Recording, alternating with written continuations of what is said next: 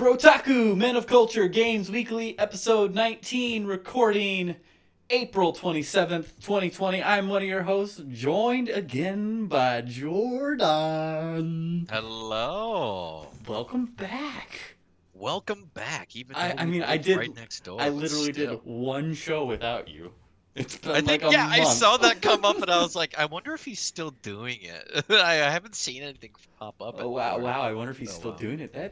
That proves to me that you didn't listen. Did you not I, listen? s- no, I saw it pop up and I was waiting for the other ones that never came, Aaron. It's true. It's true. It just wasn't as much fun without you, and Matt Check's little uh, keeping it PG friendly, but Matt Check's little booty said it wasn't as good, and or he didn't straight say that, but he implied. He's all like, He he was insinuated, like, you gotta yes. get Jordan back on the show, and I was like, okay, wow, thanks, thanks. Oh man. Well, I can tell you from experience that doing things like this on your own and just like keeping a conversation, like we just did right now when we were doing a sound check, you were telling me to keep talking, and I was like, I'd have no idea what to talk about right now. I think I saw it one time on Game Grumps actually. Whenever Aaron Hansen was doing like solo playthroughs and stuff like that, like he was really struggling to keep the conversation going, and he did an excellent job, but like I could definitely tell um the ones that are solo like content creators are more focused on the content than with the banter, and it's easier to have banter when you're obviously we're someone else, so All right, and I like you just said, want to go out here early. We are recording through Discord. We do live right next to each other, but we have to, we're taking this whole stay-at-home stuff seriously, as should you. yes. And so we're not getting face to face. So we're recording through Discord. I'm gonna have to run this through like 3 different programs the way I have this set up to do this. So if it sounds bad, sorry. But we're playing around with it. The nice part about this, the way we have this set up too, we can have people come in easier. We were trying to get Mike on before all this happened because I want to do like a really good D&D episode with him. I think Matt, speaking of Matt Shack, he expressed interest in doing it, so we'll try to get him on. Maybe if this works out well, it'll be a good time to have some guests on, just because it's easier to do because people are A, home, and B, they don't have to come to my house. Click, click, Yeah, so click, that's click. exciting. Jordan promised me. He's all like, "Oh, now I can do other things while recording the show." And I was like, "Just don't be distracted." Hold on, Literally hold on, pregnant hold on. pauses. You know what? I don't want to hear that from you. You left me in a situation just now that talking about something else, it was the end of a sentence. That what really grinds my gears is when something like that comes in conversation. We were talking with someone and they leave you on the LOL and you're like, I guess that's the end of that conversation canonically. So I don't want to deal with that anymore.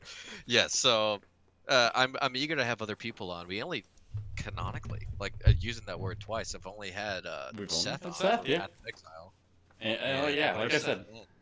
and like if Mike has a different conversation, we'll have him on again. But I definitely want to do a D&D with him. That's my thing. Like if people want to be on the show, I am more. Like I said, especially right now, it's a good time to do it. I just want I feel like just have like some sort of topic, or like if you're passionate about news, like in the case like when we had Seth on, we had like a news topic he's passionate about, and he kind of like it was a good time to bring him on with the topic. Like if I can have the topic of the show center around the guest, I think that'd be a great. I just think that works best. Yeah, because if I was going to, admittingly, I've only played a little bit of Path of Exile, but it's honestly like part of its own genre with like Diablo and stuff. So we would need like an expert in the field, and there's no other person I know other than, Seth that's pretty much an expert on it. He's got more than 1,000 hours in that game altogether, so it we'd be remiss not to ask him to come on. And I think every once in a while having one of our episodes be focused more on like one thing that we're unfamiliar with, because even sometimes we'll run something past each other. I like that. Uh, Challenge us. yeah, like make us nervous, about certain topics. I know Mike likes talking to us about like RPGs and stuff like that. I'm I'm really well versed with RPGs, like JRPGs and stuff like that. So when he asked us to review Dragon Quest, I was really eager too because one, I was already familiar with the topic, and two, it's something that I've never tried before, that I've always seen. If Dragon you Quest has always been that thing that's like on the on the screens of Walgreens sort of thing where you really don't play it, maybe because you don't have the money for it or you chose like a different game. Dragon Quest has always been that different game for me. Like I know it's there. I've seen it in the in the halls. I just never picked it up because I would always choose something else. I picked like the Tales series up, and I've been a fan of that instead. if you hate Persona 5, come on the show. I'll set you and Jordan up, and you guys can just talk for like 4 hours. We'll just fight. I'm sorry. You're gonna have to bleep that. I'm sorry. It's fine. It's fine. I was really good with censoring myself when it came to being in person. It kind of like got in the zone. It's been a while. It's been a while. It's been a while. So and we've played since then Dungeons and Dragons and stuff, and that's just profanity filled. So I'll have to get back into the game of. I got so good at it too. I was so proud of myself not cussing and everything like that. We had we were like at least 10 episodes strong without having to censor. Yeah, not even a little bit. And whenever we would do, we would like put up a warning ahead of time, like, "Hey, we're about to say something. We're about to cuss because it brings the point across the best." So. But then I just bleeped it anyway. Luckily we don't do it enough where it's easy. Like I can just write down a timestamp and go through. Yeah, I'm not concerned about it. All right. Yeah, Jordan, we've got a really big, meaty show because I'm sure we're going to be talking forever about what we've been playing. I actually, for the sake of this, I pared mine down. I've been playing more, but I just like condensed it to what like I'm really passionate about right now. So we'll be talking games we've been playing, of course, but we've got some news items, including some Last of Us news. Microsoft's Game Pass always getting better. Nintendo's Update-a-Palooza. Maybe our favorite little marsupial Bandicoot, you know what I mean? We're also going to be talking about the World of Warcraft Shadowlands Alpha, but like I said, we will start as always with what have you been playing? Jordan, you can go first. Oh, I feel so guilty when I bring this up. Like my parents would ask me, very gingerly, so how you doing, Jordan? And how is this? Like friends would ask me like, how's this treating you, huh? And I'm like, this makes me sound really guilty, and I feel really bad saying it, but I'm doing a-okay. I've been playing so many games just guilt free. I've had this long list from when I was working for a while, and then I can just close it all off now. So I've been playing games the whole time that I haven't been writing. I don't think. I mean, it's one of those things. Like we definitely feel. I feel for people who are struggling right now and everything, but like you can't feel bad. I mean, you can feel bad. I shouldn't say that. I do feel bad. But like if your situation's good, yeah. I mean, right now I'm only working like 2 days a week, and what that's just taught me is like I'm passionate about staying at home and getting paid to do nothing. Yeah. Rewiring my brain to love just enjoying it. Like I had to like convince myself, hey dude, you worked really hard for a long time and something bad happened to you. You kind of deserve this sort of like break off of all that stuff. And this is your reward for complying with the stay-at-home order and not going out to like a beach or something like that. Not that we have a beach. Yeah, not that we have a beach. I mean, we're close to lakes, I guess, but I've never been that type of person anyways. Don't even know how to swim, so it's not my issue. But yeah, once I got past that, I started knocking everything off the list. So I almost finished up all the playthroughs of Three Houses, of Fire Emblem Three Houses. Okay, still picking up on that. his last playthrough right now. That's what all he's been playing this whole time he's been indoors is just Fire Emblem. He says it's now his top 3 games. Really? Wow. Yes. That's some high praise. So we both agree on something, and this is going to be my final word on Fire Emblem because like we pretty much both have played it all the way through. Seth and I. If you do not want to play all the playthroughs of that game, which you're not going to get the full experience if you don't play through all of them. But if you're short on time and you just want the best playthrough to go to, I would recommend playing through the Blue Lion's house because it is the most well written. It has the most impact the game through, and if you separated all the other paths and just played that one, you would get the most out of the story, and you would get the most like the best playthrough out of it too. So I that's would my opinion on it. really enjoy, and here's me spitballing, like, yeah, showing the folks how the sausage is made here at Brotaku Men of Culture. I would be very interested in recording you and Seth, like, having a spoiler discussion, like a spoiler cast or something, and then if we ever can't decide for a topic of the week, we can just tack it onto the end of the show. Hey, that's I would really like that. We usually just since we live together, we just share games that we play and we recommend to each other. So that'd be pretty awesome. I mean, it's a really in-depth game. Like with a lot of like it's got a lot of heritage. Like its pedigree is very long.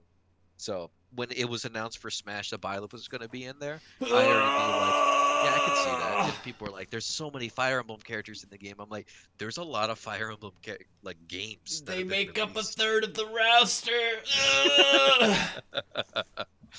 Oh, Get my goodness. arms punchy guy in there, please. Iced. I mean, like, if you want to add another Inkling character in from Splatoon, like, I'm for it. No, I don't Like, want that why don't either. you just make it? I want Sora. Get Sora out of here, man. He had his chance. He had like a whole decade chance, and then they screwed it up. I But want that's Sora, and I want Crash, and I want Spyro. Come on, Nintendo. I'll agree with most of those picks. I would love Spyro in the game. I would adore Spyro in the game, and I think his move kit would be amazing. I would love to play that character. He would have like Uh, his up B, like he'd be like a floaty character, kind of like Kirby, with his wings flapping. And then like his back air would be like a tail swipe. Oh, Like I can picture him Oh doing my like God. the like little like loop de loop spin. Yeah, his B could be like he can move while using his fire breath. Oh, please, Sakurai. If Heroes of the Storm can put Deathwing in, we can figure out Spyro and Smash. Yeah, I heard Tassadar just got a rework too, but we'll talk about that on another podcast because I kind of want to get back into Heroes of the Storm. But since Fire Emblem, I mean, I've been playing a lot of Fire Emblem, just on the first part of quarantine. But what about you? Let's go back to you for a second. Oh God, okay. I want to bring up Dragon Quest XI first. Have you been playing this week? You kind of talked about it, like. I've been going down a list. I haven't been, contrary to the Burnout episode that we had, which is still one of my favorites. I have not been rotating games. Like I played, Persona 5 Royal came out, and I'll talk about that after you talk about yours. But Persona 5 Royal, when it came out, I put 120 hours in it, a couple of all-nighters, stuff like that. Finished a playthrough of that. Then I went on to World of Warcraft because of all the bonuses they've been giving out, and leveled up an Alliance character. Okay. And unlocked Kultirans and blah, blah, blah. And then I'm going to be rotating back to Persona 5 and finishing that up. And then I'll be starting to go into other games. Okay, so that was the walk. So again, Dragon Quest XI is part of our ongoing. Mike, I don't know, did Mike buy it for you? Yeah, I about, do. I wasn't sure if you 100% owned it plan yet on or not. playing it. Yes. Okay, so yeah, Mike So bought we'll us have to both have Dragon a Quest XI for the specific purpose of talking about it on the show. So here we are. I haven't played a lot of it the last couple weeks. I've kind of gotten, I've really gone down the WoW rabbit hole, and we'll talk about that a little bit more in depth. Yeah. I'm like way back in.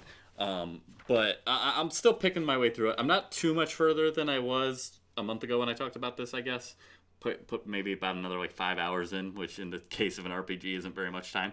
I'm like 13 hours into this game, and it's still like explaining new things to me. Like I just got a boat, and I'm like traveling the open seas, and I'm like, this is completely different than the last 12 hours. Okay.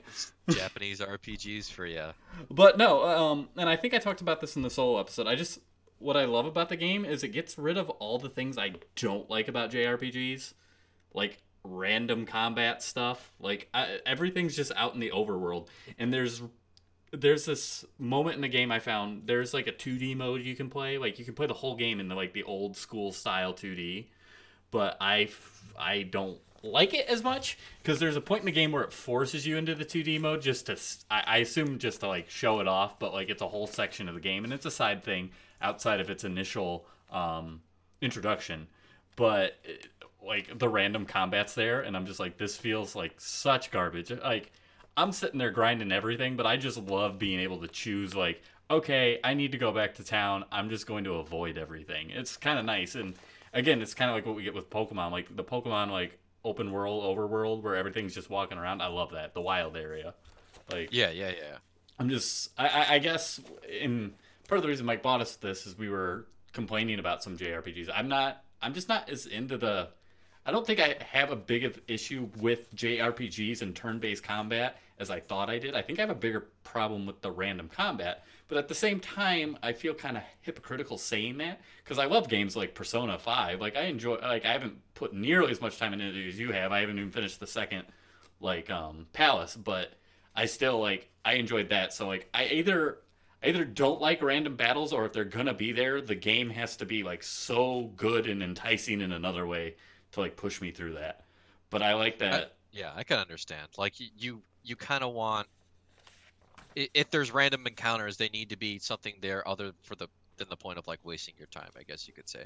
Because that's something that annoyed me about like playing Pokemon sometimes is like sometimes I would just get into a random battle that I didn't want to go in, which the result is I would just run away, and it was just wasting my time instead of like uh actually having an impact me in some way. Like there was or make it stylish, like for Persona. Like give me a bad soundtrack. Sorry, another another censor right there. But give me an awesome soundtrack so that it's not a bother when I have to play the game. Like it's not a chore. Right, exactly. Um, the other thing I like is grinding is just part of the genre. Like I accept that. That's part of the genre. Yeah, But what this game does is you can just set it up so people auto fight, and you can play the game like that. I've done that before when I've been a little distracted playing the game, but I typically like to be able to put my inputs in. But what it's really nice about this is you just set the people up to automatically fight, and if you're just at a point where you just want to grind and get some levels, that's a yeah. perfect way to handle this. Um, so yeah, I really like those two things. Again, the game is so beautiful. I mean, Akira Toriyama does a lot of the art in the game, so I mean, it's gonna look good, Yeah, especially for it hits you anime stuff.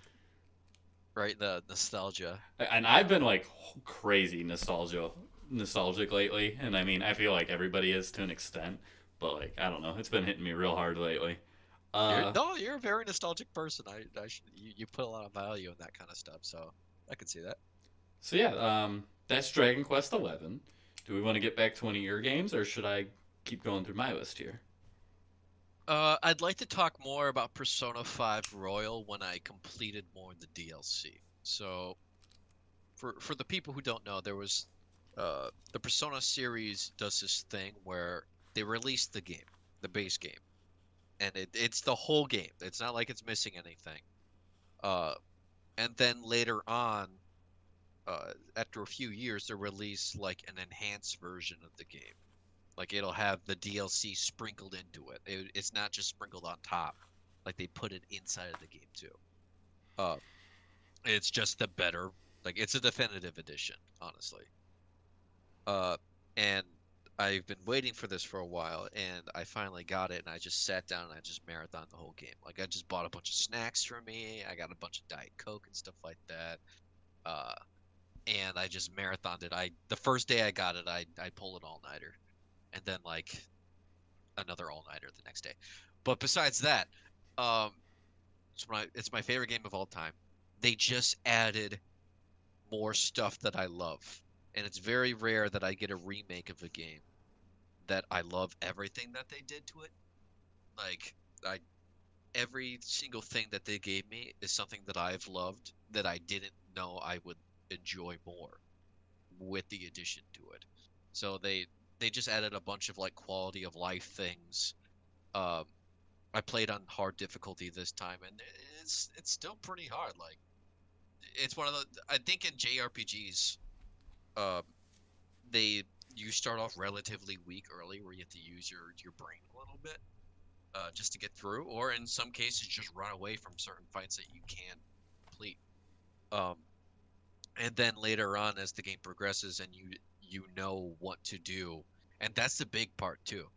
Uh, you in JRPGs, you grow stronger with your knowledge of the game and its concepts. So it gives you the tools to break the game for which is part of the game. That's kind of like what it is with Persona. The game doesn't decrease in difficulty, you just get better at the game, and that makes you stronger in game as well. Um, and that's what they did with Persona 5 Royal. They added a couple more characters. You can do a lot more stuff with your days because since they added more characters, the time management system in the game, which is a big part of Persona, uh, they give you a little bit more time. So it's just not your cat saying, "Oh, you're too tired to do that. You should go to sleep." Now it's like, no, now you can like work on your stats a little bit while you're in your room. You can stay around LeBlanc, which is like the coffee shop you stay at. Uh, you can like make coffee for yourself. They can just give you a little bit of extra time to work on your things. Uh, I immediately blasted through the first playthrough. My only issue with the game is that unless you knew how to trigger the DLC part of the game, you'll just play through the regular game as it is. Really, like the DLC just isn't included with it. Uh, Well, it I mean, I is know included. it's included with the purchase, but like I figured like they would just drop the DLC stuff like somewhere in it.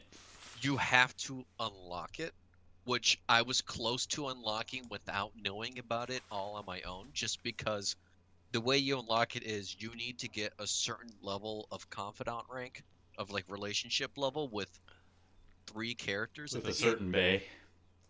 Yeah, with a girl, with a Waifu. teacher, and with your rival, which are Ooh. all new content within the game.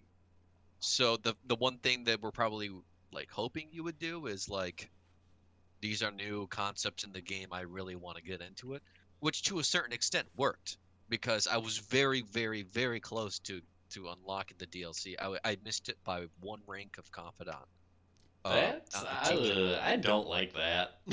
Yeah, that's the only problem I had because I ended up playing the base game. Like there were still extra zones that I could travel in and stuff like that, but there's a whole quarter of the game that isn't unlocked if you don't meet those requirements.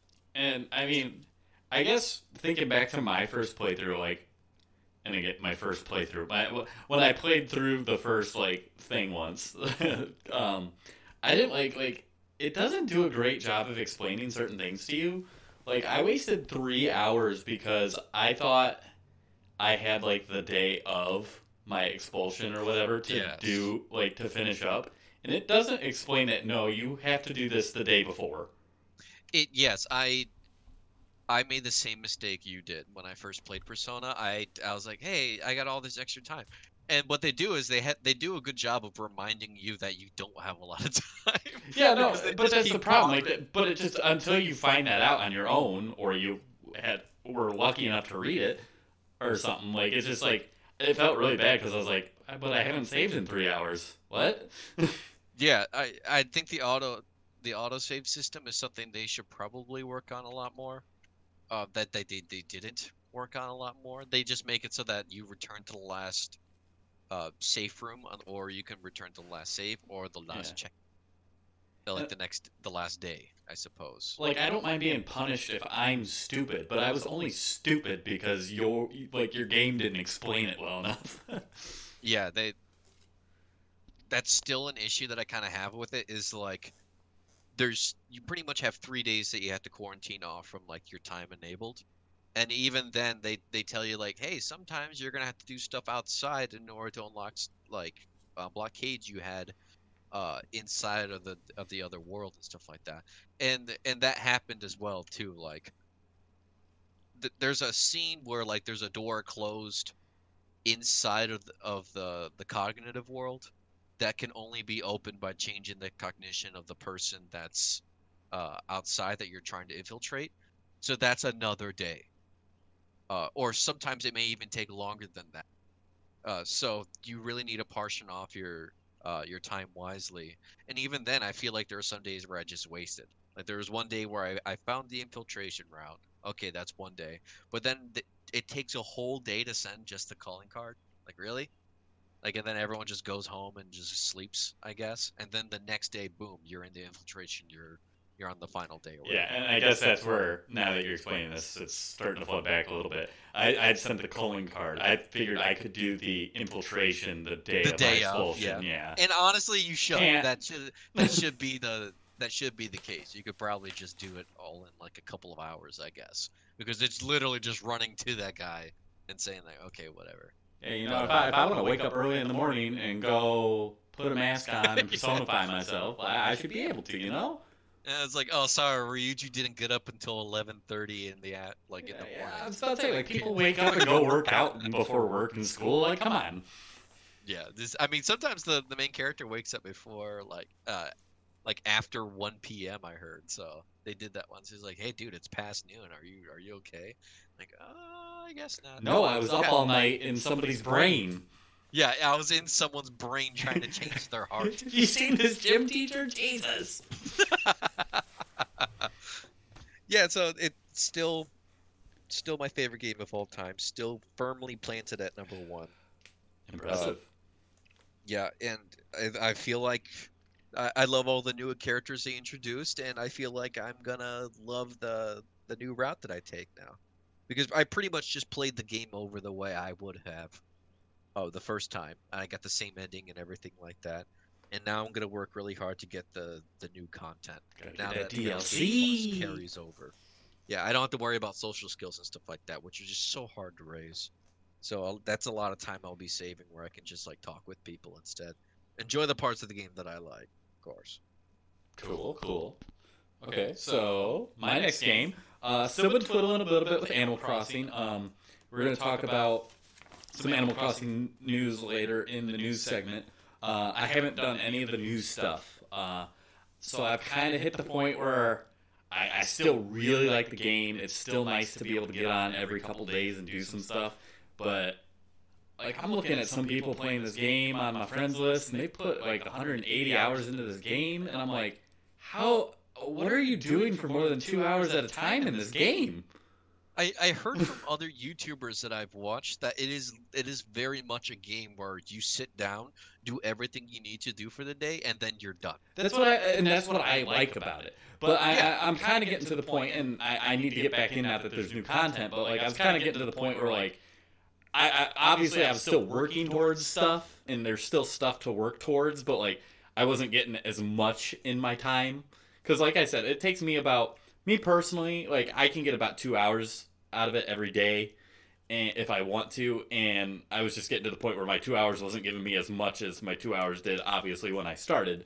But that's just cool now. Like, they're adding new content and stuff, so obviously they want to keep pushing it forward. But like I said, like I felt like I was playing it a lot, and I'm at like 65 hours. Like, I put way too much time into this game. Like, I'm at like 65 hours. But then like I look at like my mom, who's had the game 2 weeks less than me, and granted, she doesn't play other games like I do, so like I know overall game, like playing game time, I dwarf her. But I've got like 65 hours in this game. She got this game 2 weeks later than me, and she's like just rocket shipped past me.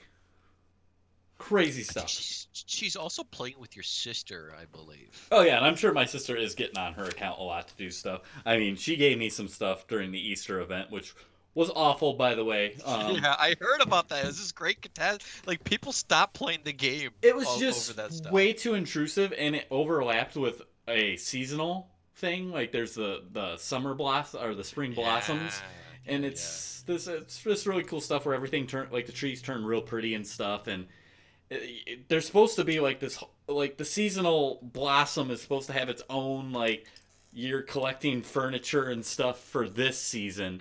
But then this, like, stupid Easter thing happened. And, like, everything you do, fishing, digging, hitting rocks, hitting trees, everything you do has a chance to give you an egg.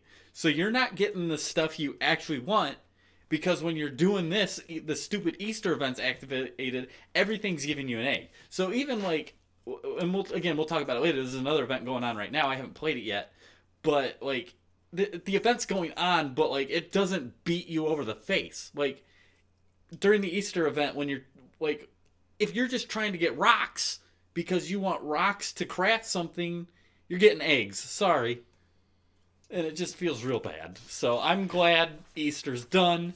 I did get everything there was in Easter. I made all the items. I got the stupid bobblehead, and I turned the bobblehead into a stupid wand, and then I made another bobblehead just to keep in my bank because I'm that kind of person. But it wasn't good, it's very unfortunate because I feel like a lot of people probably got the game during that, and I wonder if that turned anybody off that wouldn't have already been interested in the game. I I also heard the opinion of someone that's like, hey, if you're like hardcore trying to play this like really laid back casual game and that's like actually pissing you off, and he's like, that's not the reason I bought the game. It's like he said it. I bought the game to like kind of chill out and stuff, so it's not like any of this stuff really affects me that often. I'm like, I guess that kind of makes sense. Like I personally didn't buy the game. I'm interested in the game.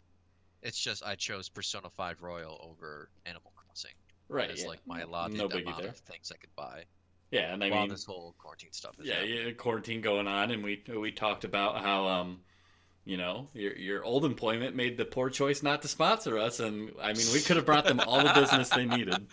Yeah, and they chose that, and in response to that, I did. They're no longer in business in this They area. chose wrong. Yeah, they chose wrong. Uh, um, yeah, I can totally understand like how you feel, and in the same vein, it's not like no, I don't feel like you're invalid in your opinion in that matter. So I guess we'll just have to wait and see, like how they handle. I'm eager to see how Christmas comes along and see if they learn their lesson and they make things a little less intrusive, because that was a big deal. Like I don't play the game and I heard about that.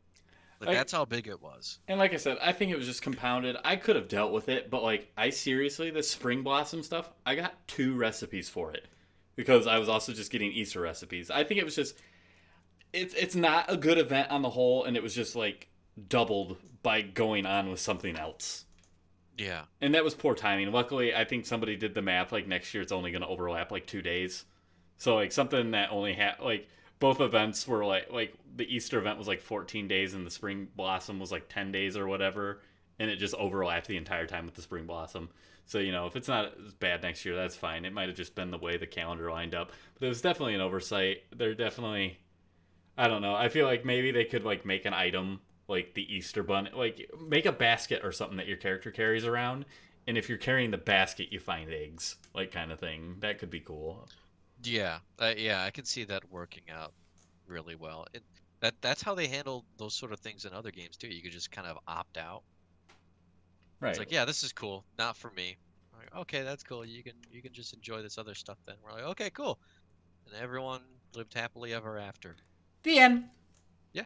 Speaking of happily ever after, Jordan, I've been playing some Diablo 3 again. Nice Um, segue. Wow. Okay, tell me about this. so what happened is Orange Man gave me some of my money from next year already in the form of a stimulus. So I'm going to have to pay all Yeah. that back next year. But whatever, I got an extra $1,000 now. And I made the choice. I was like, you know what? I'm going to spend like half of it on some fun stuff. With everything I've had going on that I kind of talked about in the last episode, just some like health stuff, my cat dying. I was like, I need to treat myself. Yeah, treat yourself. Treat myself. So I was spending some money, and like I had so Diablo 3 was on sale on Switch, and you get the coins or whatever for buying games on Switch. So I got it for like $20. I was like, whatever, my third time buying Diablo 3, don't care. Because now I can play it while I lay in bed. That's the important part here. Because I was Yeah. kind of just looking for a game that I could just like play for like 10 minutes, make some progress, and turn off. Again, with like Animal Crossing's nice because it's kind of a quick. It's definitely a pick up and play game and then kind of set aside. But like, I do feel like I have to put some time into it to make any tangible progress, as Yeah. opposed to like Diablo 3, you just run like a rift or whatever, and you're good to go. So I was leveling through the story because usually you have to level through the story to unlock adventure mode. And like halfway through this boring story that it's not boring, it's a good story. I think Diablo 3 has a fine story, but I've played through it like a bajillion times. Fine story is the correct term there. Yes. But I found out apparently in the Switch version, since it's like the super complete version that comes with Reaper of Souls, it comes with the Necromancer. Like you don't have to buy any of that stuff Yeah. extra. You can just do adventure mode. So I was like, well, so I like pulled over to the side of the road at like level 30 and switched to adventure mode. I'm level 70. You know, I'm gearing up now. So I'm playing a barbarian. I do have an issue with the game, and I had this issue when I was playing on PS4 with Mike, where I leveled a barbarian, and I just can't get the gear pieces I need to make the builds I want to play work. Like, I don't know what it is. Like, I just cannot get the pieces to drop. And when I was playing with Mike, it got so bad, and I felt like I was holding him back so much that I actually went and leveled a monk because during the whatever season we were playing, the monk just got their best tier set for playing the game, like for leveling up.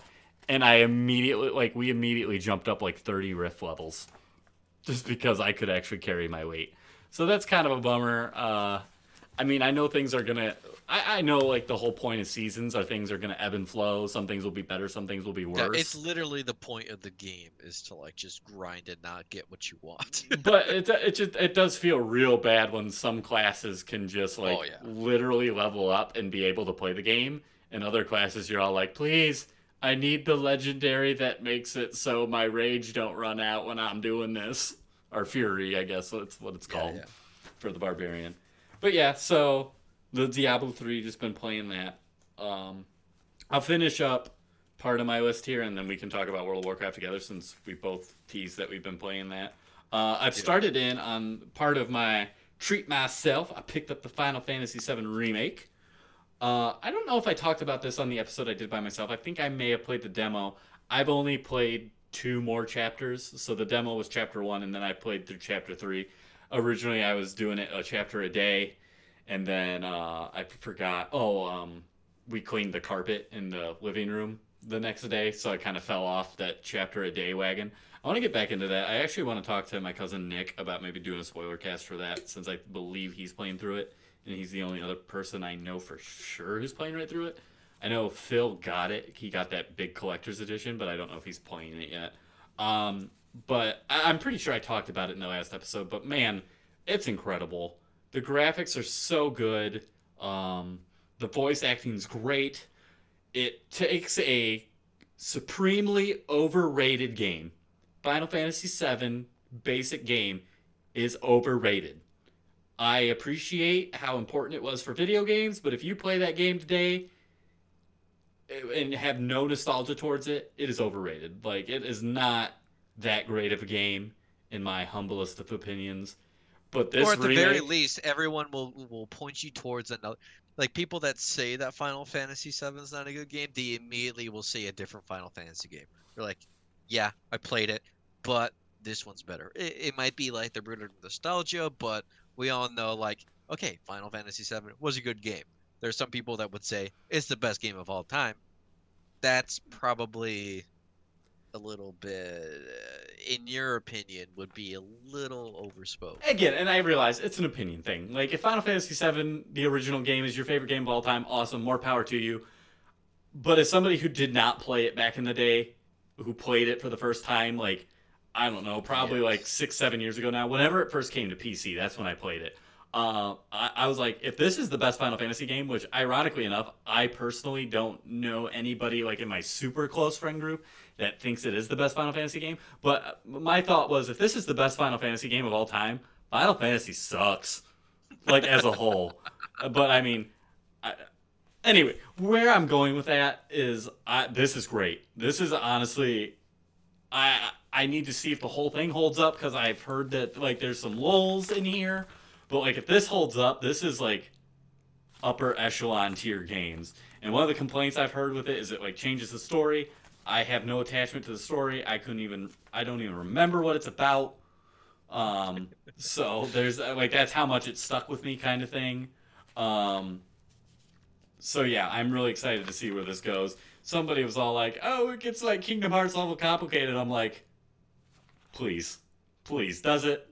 Like, that's a big statement. So yeah, Final Fantasy has always been like, oh, Crystal of Light, or like, oh, Chosen of Light, and blah blah blah. The glory of Final Fantasy has always been like it's got the most basic premise of all time, and then they hit you with like you feel for this character, you feel for this character, and then it starts to get more complex from there. And that one's fake. See what I did there? Yeah, I like it. Never played 10, but I know about it. Yeah. Everyone knows about 10. Anyway, outside of World of Warcraft, that's what I've been playing, Jordan. I'm curious because this is not a spoiler, because if you play video games and you don't know about this, it's impossible. You cannot play video games and not know about Final Fantasy VII's big spoiler. And I'm going to say it. Or at least I'm going to talk about it. If they say they're going to change a little bit about the game. And keep in mind, we probably should say the remake is being split into parts. So this first part is Midgar, which they have they've milked it out. This game, from everything I've read, most people spend about 30 hours with it. Midgar is like the first 6-7 hours of Final Fantasy VII. Originally. Yes, and the fact that people love it so much, and it's just this one small part of the game, which came out originally on 2 discs, means there's a lot of expectation. If they change this scene with Aerith and Sephiroth, how would you feel about that? It would make me feel real good, because when I was playing through 7 the first time, I knew about it, because again, I played it super late. So yeah, everyone gets spoiled by this. I knew about it, but I didn't expect it to happen so early in the game. And I was like, but she was my healer. Yeah. So I had to go back and level somebody else up as a healer. I was like, this is... Yeah. I was like, I knew I was going to have to make the switch at some point, but I thought I had more time. Mm-hmm. I think if they make that change in this game, I will consider it. I'm calling it now. It'll be one of the greatest moments in gaming history. And I don't know. The story's changing up, or 7 purists are mad about how it ends, and I don't know. I haven't looked it up. I don't want to be spoiled. And that's fine for the purists. Whatever, they wanted just a prettier version of the game they already had. But for people like me, if they changed that one little scene, that scene is such a big part of gaming history as a whole. It turns the narrative on its head of what was supposed to be such a simplistic plot in Final Fantasy games. Like I said, Crystal of Light, hero, you get the girl, you save the day, you beat the godlike villain at the end of the game, you have a good happily ever after. Final Fantasy VII, the reason why some people viewed it so highly is because of this one scene that changed everything. And if they change that, I think that'll go down again. It'll break another record. It'll be another bookmark in history. And I don't see the problem anyway, because Jessie's the better girl anyway. Within 5 minutes, she's talking about my balls. So, hey, how you doing, Jessie? I have bad news for you, man. I know. I don't think she. I don't know. They do lay her on real thick here. She's all like, "Oh my god," and then you saved her life, and she's like, "Oh my god, your balls," and she's just like, "Balls, balls, balls." She just talks about your balls. Oh my goodness, I am gonna play this game eventually. Oh no, it's incredible, and it makes me real sad that if they ever do finish this game, I could be an old decrepit man dying by the time it does get finished. I honestly think this is going to be part of Square's marketing. They're going to rely on parts of this for at least 10 years to make money. You think they're just going to chew on it for a little bit? But to their point, I was originally really low on the episodic nature of the game, but if they're going to flesh every part of the game out like this and make it as high quality as it seems to be, they could not have made it a single game without spending about $500 million on it, and at which point there would not have been a return on investment. Yeah. I completely agree. This is probably the best way for them to share, not only in their economic ideals, and their returns on the game, but like their creative vision of it will not be hampered. They won't need a scrounge. They can keep this level. If they keep this level of consistency, then I think everyone will agree with it. Yeah. So yeah, no, I'm really enjoying it though. So I will definitely be playing it more. Maybe, God, maybe I can do like a segment with Nick where like we talk about like a chapter or two every episode, and I can just tack it on somewhere in the show. That could be a fun way to do it. Yeah, too. I mean, Or if you want to get to it, we could do it. I mean, whatever. But I kind of like what we have, where it's like, and feel free to tell us, send us an email if you don't agree with this. But I like brotakumoc@gmail.com. That's yeah, for those brotakumoc@gmail.com. uh I like the format of telling someone who has played the game to someone that has not played the game and is still interested in the game, and then several episodes later saying, "Hey, I played the game. This is my feelings on it. This is what I agree with, and this is what I disagree with. This is my experience with the game." Kind of like that little ebb and flow that we got going on. The ebbs and flows. Yeah, that did work out really well, Pokemon. Maybe you can be the moderator for me and Nick's discussion. Yeah, I definitely love the fact that there's different like levels. Like you played more Path of Exile than I did, and That's I crazy because played I a little bit played of like Path no of Path of Exile. Exile. Like I played like I've maybe never like made it 4 past hours like of it. chapter 2. Yeah, yeah, me too. So, and then we had that like person that played like a lot of Path of Exile. So I think there should be that kind of like gradient, like two people that explain in different relations, like someone who knows the whole story, someone that knows the story as it is, and then someone that knows none of the story. I think that would give you the best look at what a part of the game was. All right. Anything else you need to talk about before we go to World of Warcraft, Jordan? Right now, it's literally only been Persona, uh, World of Warcraft, and a little bit of Fire Emblem. And I do plan on getting into a lot of different games. Like I played Hades. They came out with a new update. They came out with a new weapon. A When's the little next shout out one? there. What's the timer, Jordan? I don't know. I think it's like June. It just Like says they, COVID-19. yeah. I mean, they're definitely taking it slow because they just released this new patch, and it's a big one. They added a new weapon. They pretty much overhauled a lot of the game. They unlocked a lot of things. Um, still still only can get to Hades. It's not like they put in like a new level of the game or anything like that, but they're still working on it. I enjoy the changes that they made into the game. I have no issues with it, and they're all positive in my opinion. So just a little shout out on that game. Um, Other games, I'm not sure. I've been spending the I last mean, 2 weeks I was on about World to of say, Warcraft. don't dig for anything then. Let's just talk World of Warcraft. Yeah, What have all you right. been doing then, Mr. So Night Elf Hunter? Yes, I've been playing my Night Elf on the Alliance side Does it have a mohawk? because yes, no, it does not. She has a long Mr. T braided be cloak. shamed. Dude, when are they gonna start? I don't think they can afford to hire anyone else out. They should just hire the ones that for sure play Those World of commercials were Warcraft. incredible. They were. People asked. I saw like an interview with Aubrey Plaza Oh of god, like, hers "Hey, is do you like the play World of Warcraft?" And greatest. she was like, "No, I don't. I just did the I commercial. just What wanted are the you talking about?" paycheck. Yeah, exactly. Nothing wrong with And that. I she had would the do best it. If Raid Shadow Legends wants to sponsor this podcast. Get out of here! You will not have me caught dead sponsoring that. Well, they're sponsoring us. It's okay. You don't have to sponsor them. They should just get stars that actually play the game that we know about. Like we know Mila Kunis plays World of Warcraft. We know Vin Diesel.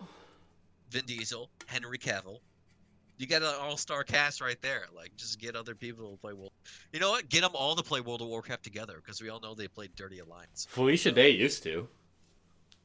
I mean, she has like the whole podcast. She like I don't know. You can get Matt Mercer to play anything nerdy, I guess. But we're talking about like people that you've seen on the like huge big screen. I know Felicia Day is one of those people, but still. William Shatner was in those commercials.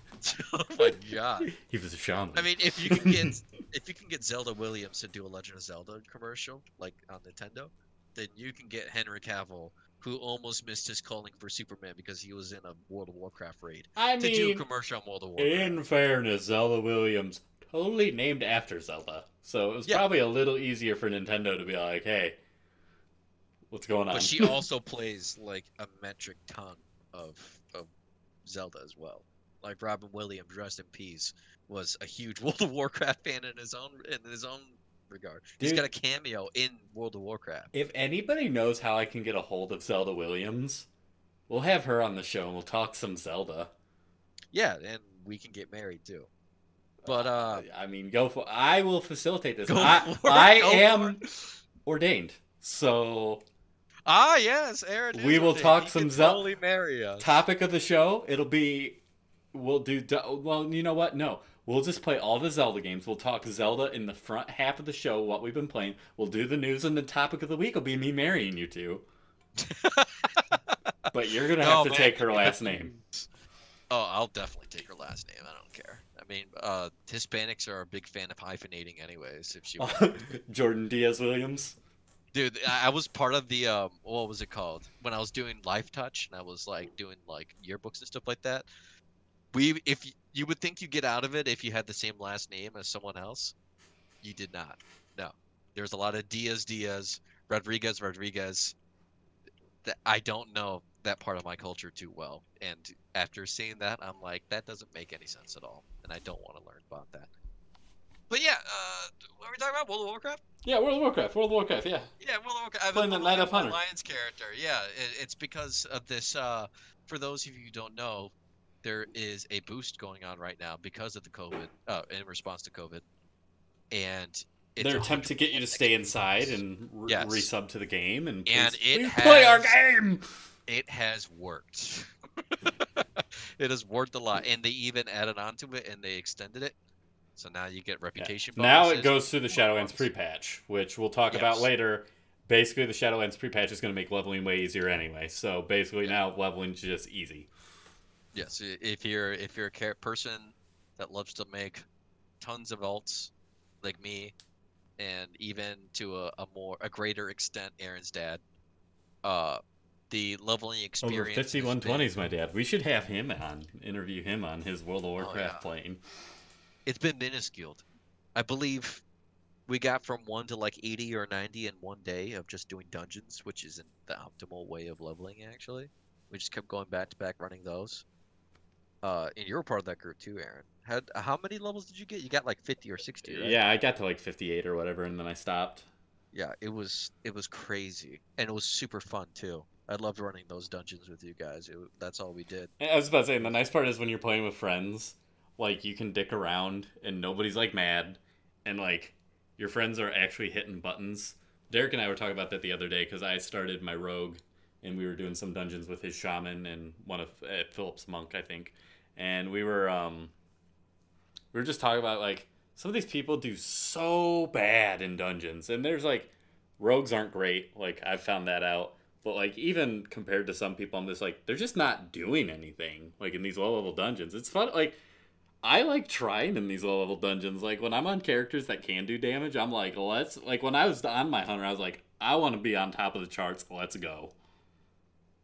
Yeah, and even if, like, you're playing casual, I mean, we were part of a guild that prided itself only in, like, raiding, like, once or twice a week. Was it once or was it twice? We were only doing once a week with Flight We were Circle. doing once a week, and we were one of the top guilds on the server. And I wouldn't say, like, any of us are, like, when particularly we were one of the top guilds amazing. on the server, we were doing 3 nights a week, I believe. I don't think we were. No, We're talking about Pandaria, right? Pandaria, we did 3 nights a week because I had signed up. I was a little upset because originally somebody told me we were going to do 2 full nights a week, and I was different time in my life. This wasn't as bad at the time. Like, I could never do this now. But I was told two 4-hour nights a week, and then there would be a third night if we needed to clean something up for 2 hours, and then we ended up doing like 3 4-hour nights a week. It was a lot in Pandaria. Like, We were one of the better guilds, but we were putting the work in. I remember the stress that I got from that too. Like it was rough. I mean, not just because Strick was kind of a jerk, but also because it was just rough. It was tough. Rough And and we were tough. supposedly like one of the quote unquote more casual guilds out there instead of like having to do full time. And I mean, It when was I only look three at the hours a night. Then I don't know, but it was a lot. Even especially towards the end, it was a lot even for somebody who had the time. well, I'm also thinking this game in some of its classes, there's a big disparity between like what it's easy to play and what's not easy to play. Because you can play Demon Hunter, and sure there are some things you need to learn how to do and stuff like that uh, to optimize the damage. But it's you can play the whole kit with just like 4 buttons or 5 buttons, and you can get the max amount of damage just by doing that. And then you go over to like Enhancement Shaman, where you have your whole toolbar you got to use. You got to use every ability on the thing just to get like mediocre damage. Like it's kind of it feels weird. Like if you want to do the most damage, there's a someone's found the way to do the most damage. You can just look up that. But if you just do the bare bones minimum, you're still contributing. Like Yeah, a demon hunter can basically just roll their face across the keyboard and they're gonna do yeah, and the okay. same for like the same for like Fury Warrior and stuff like that. You could just spin and Assuming then you have do two weapons. buttons. Yeah, assuming you got the weapons, which is something that irritates me about the game. You have to get Yeah, twice as some lucky classes as are someone else. so weapon dependent compared to Yeah. others. And then I just play Beastmaster Hunter. Uh, and I'm literally looking at the video that I have playing on my other screen while doing the max amount of damage because I know about the cooldowns in my head. I'm like, okay, now this one's up. This one reduces the cooldown of this move by 1 second, and so I can. This one's up after I use this move, and blah blah blah. And I'm already like doing the max amount of damage I can just by doing that, just by AF, literally away from keyboard. I can look at something else and do it. Uh, So yeah, it always surprises me. They must be doing something else. Like you don't even have to try at this game, and you can still like if you're even a little bit interested in it, you'll still be doing the max amount of things that you need to do. Right. So I've been taking advantage of our good friend the EXP boost, Jordan. I've decided I want every class at max level. Oh yeah. So I had most of the classes started. I didn't have a rogue started. Rogue's now at like 40 something. I have a hunter at like 60 something. I did have one at 100 that I ended up deleting because I wanted it to be a fox instead, and I didn't want a race change. Especially with the XP stuff going on right now, I didn't see the point in race changing it. So got rid of the level 100 hunter. So I've got a hunter at 60 something. I've got the rogue at 40 something. My warlock's at 98, and everything else is 120. I've been putting in the work. Yeah, you've been putting in the work. When they introduced the reputation buff in World of Warcraft, how has that affected you? Did you go and unlock all the allied races? And to the people that aren't familiar with that term, in World of Warcraft there are races in the game that you can unlock by uh by getting your reputation with a certain faction to exalt it and then doing a short quest line. And then you have a new race to play, and it starts at level 20 instead of the base ones they give you that you can start at level 1. so, And it requires a lot of grinding as well. so to answer your question, no, I have not gone out of my way with the new rep buff. Um, the only allied race I really wanted was the foxes, and I was close enough where I grinded that up, and then I got the Magheart orcs just naturally playing the game, whatever. We'll talk about this later in topic of the week when we talk a little bit about the Shadowlands alpha going on. They announced that they're getting rid of the rep requirements on the allied races. Like you'll still have to do like I'm sure the quests and stuff or whatever that's involved with them, but they're getting rid of the rep requirements. So somebody like me who doesn't care enough about the allied races that are currently available, since I have the one I want, I am perfectly fine just waiting. I don't want to do world quests any more than I already have to because they are boring and not fun to do. Yes, so let me explain that a little bit in my experience of playing World of Warcraft for these past 2 weeks. My first thought when I heard about the reputation being taken away for like the allied races was, oh, what did I do all that work for? Blah blah blah blah. And then the immediate second thought in my head was, after I unlocked enough for the Colterians, was this rep grind is awful. It is the worst rep grind that they've ever had to make me do in any of the World of Warcraft expansions. And let me tell you the reason. And I know people like Derek who love this game as it is, and every time I play with him, I look at the positives of World of Warcraft, and I agree with him on certain points. But let me tell you the reason why this expansion has the worst reputation grind in all of World of Warcraft. Okay, first, and let me make it a comparison to something like Legion from the last expansion that we had. So, uh, they brought back the world quests and with emissary rewards and stuff like that. Before this, the reputation grind, there was a halt. You you could not grind more. There's a specific amount of grinding you could do a day with reputation before you were done for the day. Like you could not do more. And you would have to luck out too. Sometimes you would get an emissary quest that will give you reputation for a worthless faction like the Champions of Azeroth, where if you go into their reputation shop, has nothing for you. It gives you outdated gear that you get just from doing like maybe one world quest over in God knows where. Uh, it makes it obsolete, and then it has like two toys, a tabard, and doesn't even offer a mount. It's literally there just because it's there. And I got so frustrated yesterday because I was so close to unlocking the Golterians yesterday, and the reputation. I waited until 10 o'clock, and the reputation was for Champions of Azeroth, which gave me Azerite power, but I was already maxed out on all the traits that it could give me. So all it did was give me item level, and you need so much just to get one level to get one item level, and instead of giving me something like gold, or in Legion, they gave you just chests, which you can get mounts, you can get loot from, you can get all this other stuff, you can get more reputation for that faction, on top of the reputation you would have already gotten for completing the world quest. And it just it doesn't feel good. It doesn't feel good getting uh this worthless resource that I don't need anymore. And I got it again today, and it was there the last day, and then they just now gave us like, oh, in this chest you'll get a weapon that correlates with your specialization, blah blah blah. And I did that immediately. But then I know what's coming up next is I'm gonna get more resources that I don't need for about 3 weeks, and then I'm gonna get something that finally gives me something. So um, I, I'm so glad that they're getting rid of the reputation because it was such a pain in the butt to grind this out to get this race that I really wanted, because now I'm interested in the game instead of having it be a reward for sticking around for so long. And it's just allied races. Most of them just feel bad anyway because it's like it's lazy content. That's all it is. It's the time gating that World of Warcraft has just become so famous for. Like it The just doesn't time feel good. gating, it feels awful too. It does, and they want to keep like the what's it called, the missions in the game, like that you get from like the table or whatever.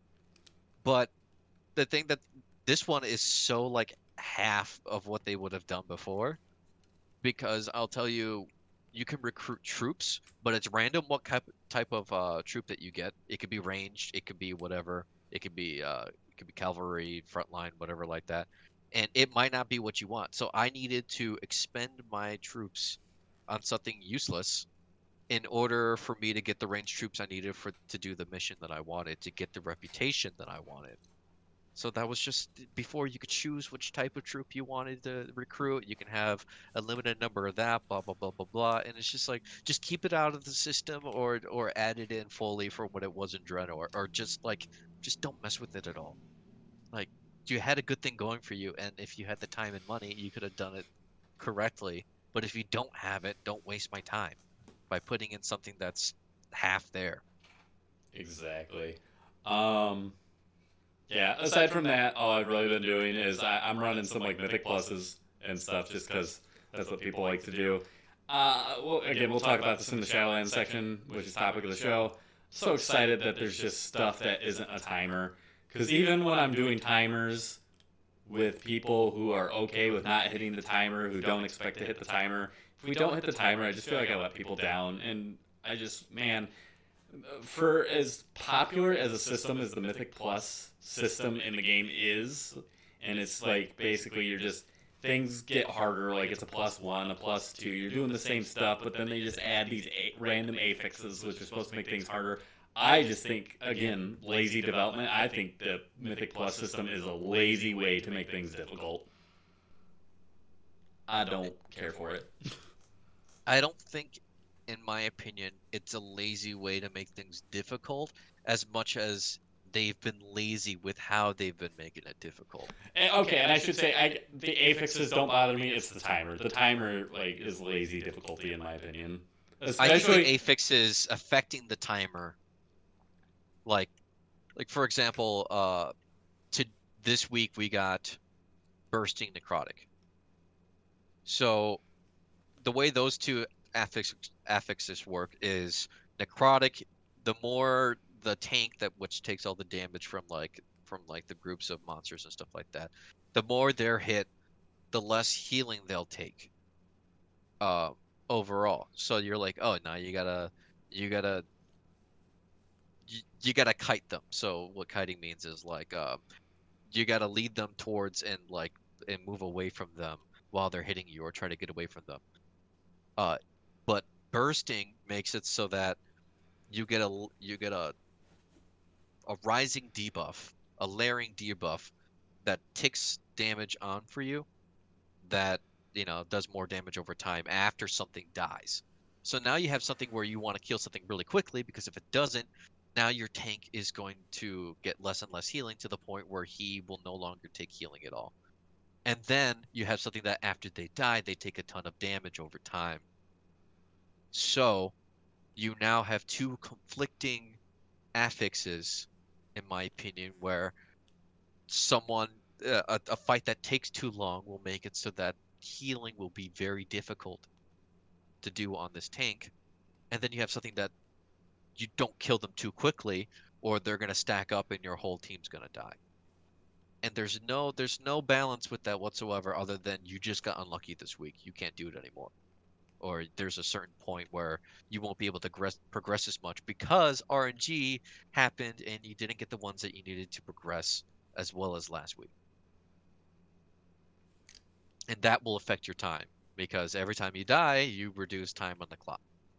As before, we were getting like we would, you and I did mythics with our friends where we would our whole team would wipe from the bursting and we would take it was like 10 seconds off the timer each time yeah, someone dies. And that's it's that's ridiculous.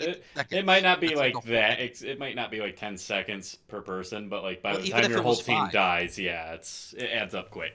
Yeah, it's crazy. So that's my issue with it. It's uh, the fact that there's a timer I could deal with if it wasn't for the fact that sometimes we would just get unlucky and we would have to deal with that. Yeah, and I think I was thinking about it the other day because like the ZA bear runs, that was one of my favorite things to do, and That's a good timer. that's on a timer, but you could practice. Like when Yeah. a timer is something you can practice, I don't mind it as much. But since these affixes are random and you never know, I mean, we know weeks in advance, but like because you never like, usually it takes a while for the same affixes to like line up together again. You can't really practice them, and then you don't get necessarily like you don't have like a super choice in which dungeon you're running. So there's just no way to practice. You're always just trying to react, and I mean that's great that it's for some people, but like I just can't believe for how many people it is when I think it's just not a good system. I do it again, as with most things World of Warcraft related. It's fun with friends. That's why I do it. Yeah, it's extremely fun with friends when goofy stuff happens, but if I can imagine if I were ever to get serious about it, I would have serious, I would have to have a serious talk about it.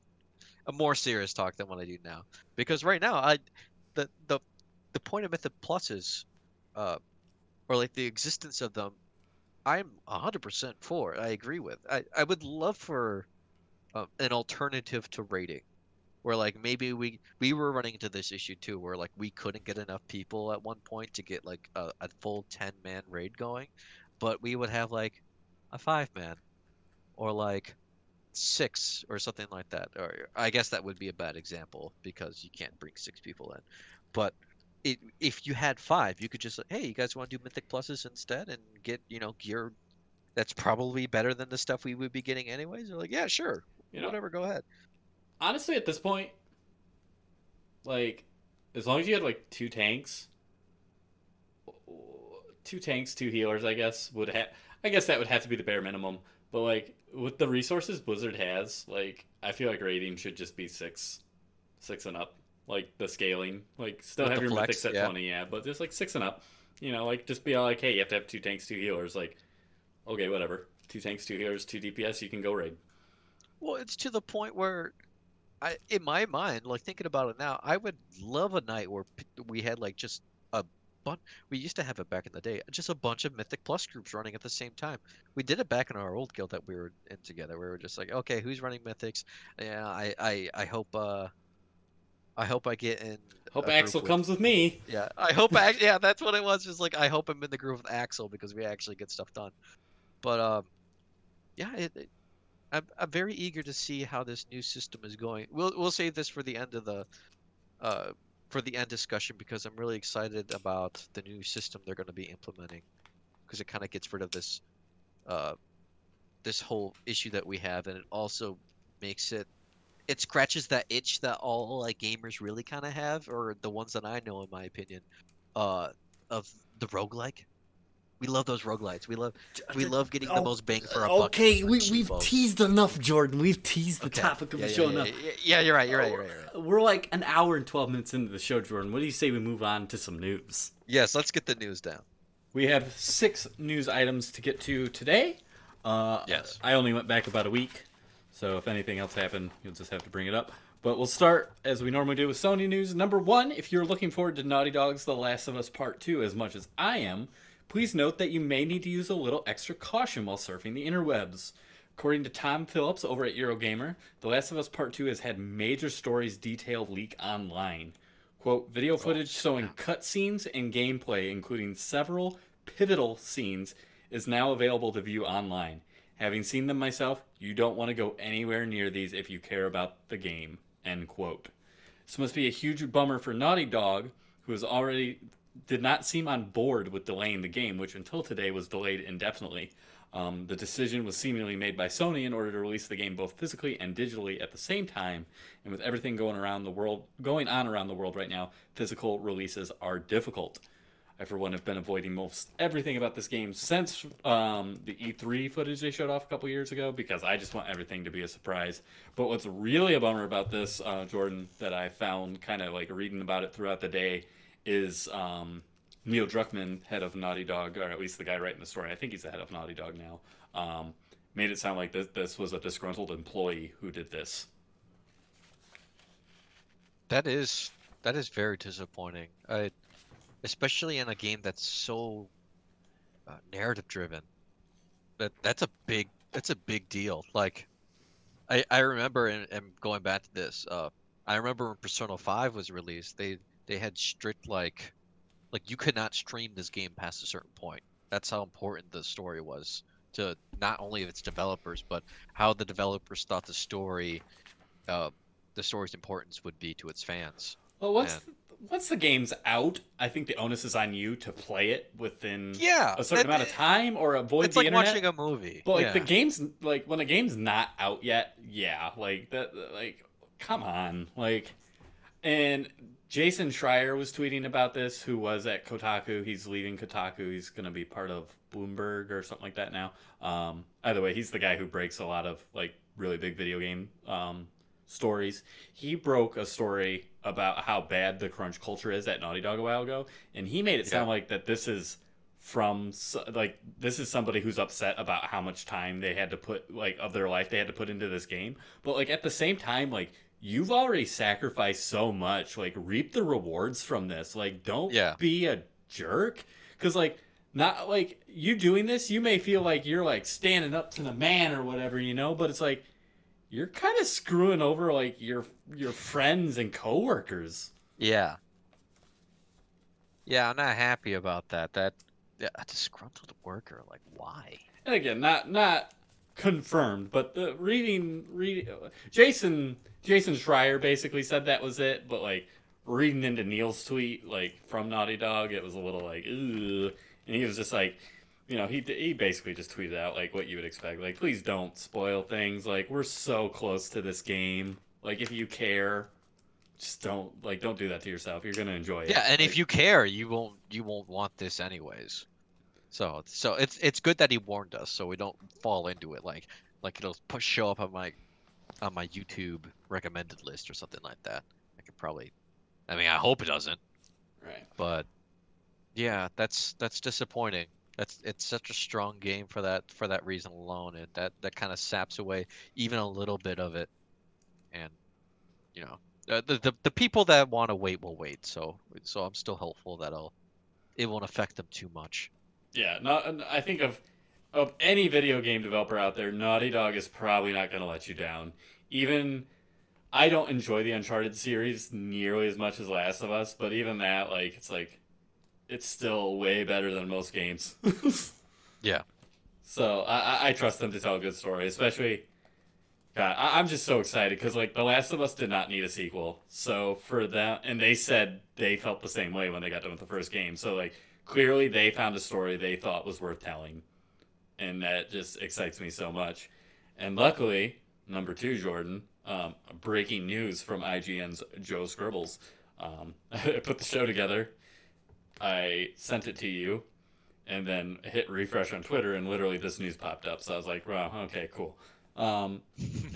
Anyway, The Last of Us Part 2 is no longer indefinitely delayed, Jordan, and will be coming out on June 19th. So, not too bad. It only ended up being delayed about a month. It was originally supposed to come out like May 20th or something like that. So, I mean, that's not too bad because like this is all about physical release copies. Because I mean, like Final Fantasy VII Remake, I feel like would probably be doing a lot better, and it's sold very well. But it'd be doing a lot better. But it's hard, like they said, like it's gonna be hard with this COVID-19 thing going on for us to get the information out. Real quick, I'm going to run through the rest of this, and then I need to let my girlfriend in. Sucker Punch's Ghost of Tsushima was scheduled to come out on the 26th, but has been pushed back to July 17th, showing that Sony clearly wants to get both these titles out in time for the PS5 launch this holiday season. They want to let it breathe. And unfortunately, for those excited about Iron Man VR, that was delayed alongside The Last of Us Part 2. That seems to have no new release date decided at this time. Jordan, we can talk about this in just a second. Sorry about that. So yeah, Sucker Punch is Ghost of Tsushima and Last of Us Part 2 now have days. What I took out of this is like they are hellbound on getting these two games out before the PS5. Like they clearly want them to breathe on their own before it. Which is strange because, you know, I feel like every company, every game company, every company in general, is feeling the strain of in store. I mean, yeah, in store releases, like physical copies and stuff like that. Oh yeah, for sure. How that'll affect their sales. Because I mean, unless it's at a place like Walmart that's essential for other reasons, it's not like you can be open. Yeah, and I think some of them can't afford to not release them after delaying them. If it wasn't for the crisis, you know what I mean? So a lot of these games were already delayed because of like they wanted to spend more time polishing it. Now they certainly can't afford to delay it even longer. Like, and I hope they do. I hope they're in the situation where delaying it is for the best for the company and its employees. Well, and that's where I kind of said like, I think it was more of a Sony thing. I think I said that during the first thing. I think it was more of a Sony decision that it got delayed because Neil Druckmann was like really bummed out. Like he said the game's done. Like we're just finishing up some final bug polish and stuff. He's like, this game is ready to go. And again, I'm telling you, kids, like, why are we buying physical copies these days? Like, you gotta download half the game anyway. Like, let's get that digital feature going, and then we don't have to worry about this. Yes, I am all for the digital party.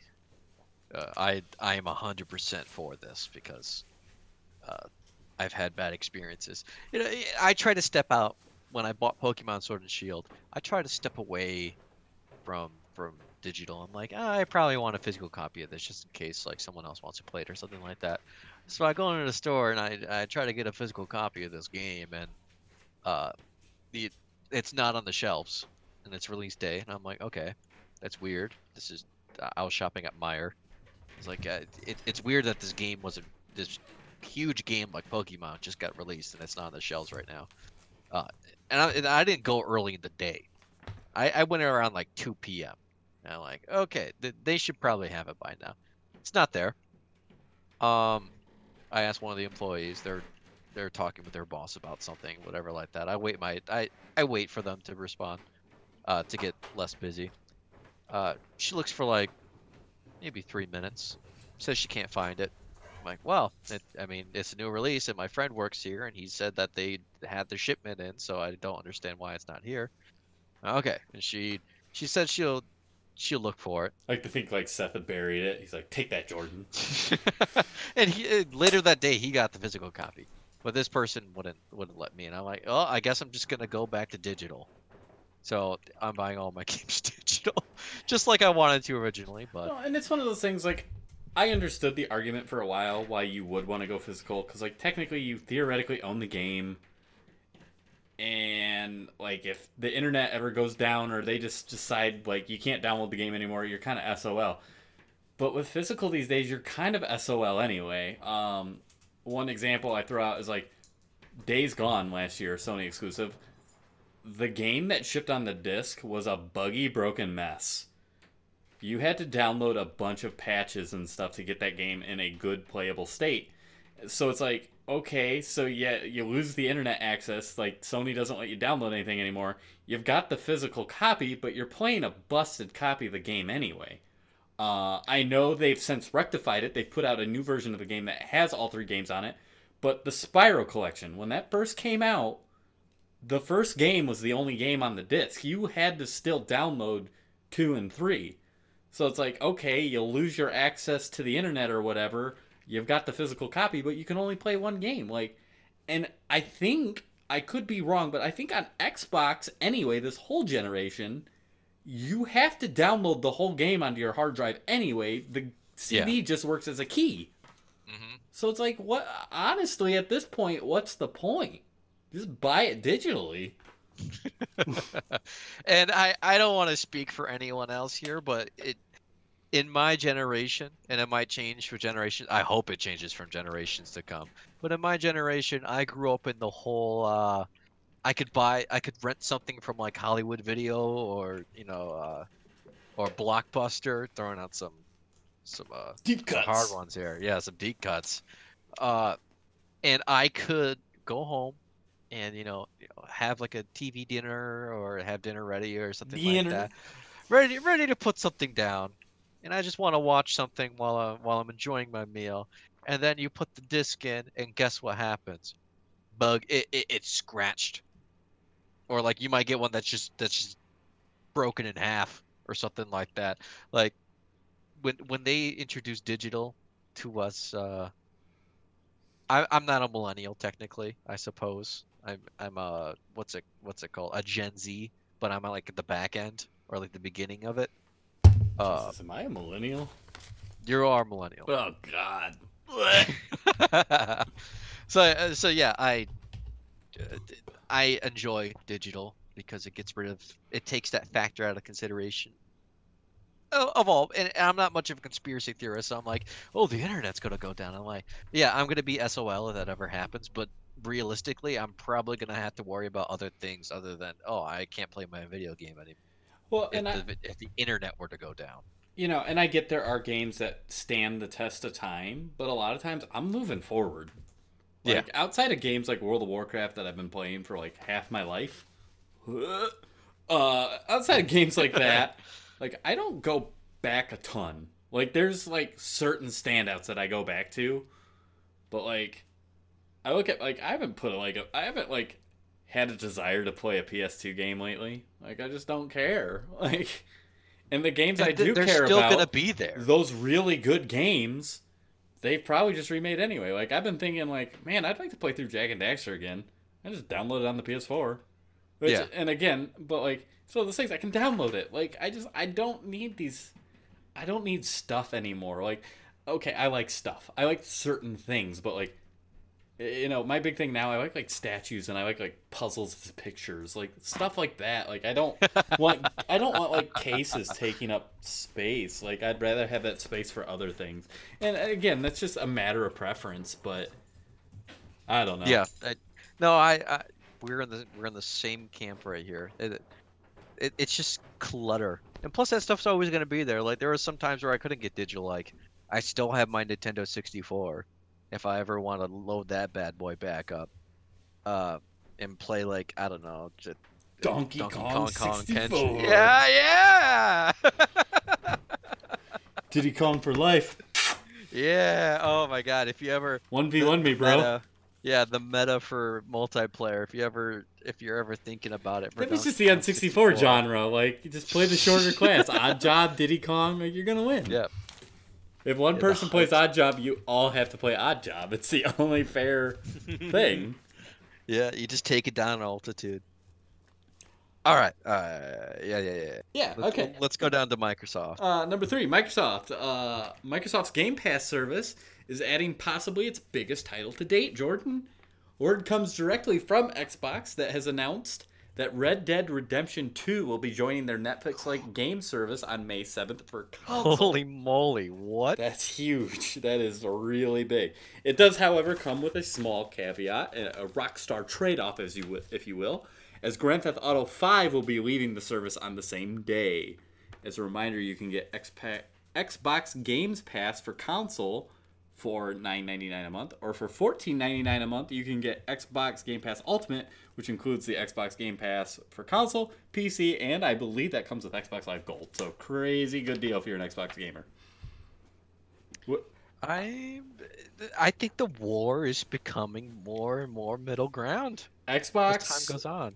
totally owns on everything but exclusives right now, in my opinion, and controller. I just like the matchsticks better than the offset ones, but that's just personal preference. But No, I'm the same vein as you. After holding both, especially playing a game like Monster Hunter, this is how I realized it. Because I bought it for PS4 first, and then I bought it for PC, and I can only use my Xbox controller for the PC right now. And I could tell you, I love the PS4 controller. yeah, and caveat: I have not used the Elite controller for the Xbox, which I've heard is incredible. But I don't know. I really like the. I mean, I prefer even like offset sticks. I prefer the Wii U Pro controller over the Xbox One controller. I just think the Xbox One controller feels like poo poo, but I know that's just me. Whatever. But either way, yeah, that's crazy. I mean, that Red Dead Redemption 2 is a big game. It is. I remember when I was still working, my manager tried to get me to play. He's like, "Yeah, join my crew." And I'm like, "It's tempting, but it's also $60 right now." And I was like, "Unless you start paying me more, I don't think I'm gonna get that game." My big thing is like I still don't get like, so it's $9.99 a month for the console Xbox Game Pass, $14.99 a month for both of them, and then it's $5.99 or $4.99 a month for the PC Game Pass right now. I'm still confused. Like, unless you were somebody like me who bought an Xbox One before everything came to PC, why do you have both? I don't understand. Like, there is zero reason to own an Xbox. Zero. Like, console gamers, there is zero reason. The PC Master Race subreddit, which is a very circle jerk subreddit, I will admit. Yeah. But there is a good thing on there that shows how like a PC might cost more up front, but it shows like how much money you save over time on things. You don't have to upgrade nearly as often. You don't have to pay for your online. Like, it pays like the extra money you spend on a PC. Like, you can put like 1,000 on a PC or whatever and have a PC that will last you like 2 console generations if you wanted to.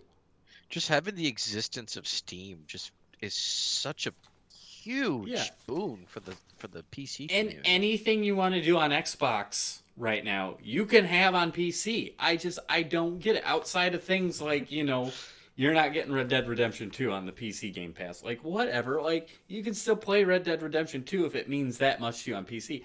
I don't understand. Like, I don't understand if gaming is such a hobby to you that you're investing good money on a box. Like, why are you buying an Xbox Series X this holiday season? Why aren't you just investing in a good PC?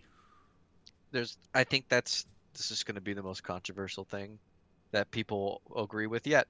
And I don't know if that means that it's not controversial. But in my opinion, if you're a serious gamer, you're a PC gamer. Hands down. I don't. Every major esport is played on the PC, and that just goes to show you.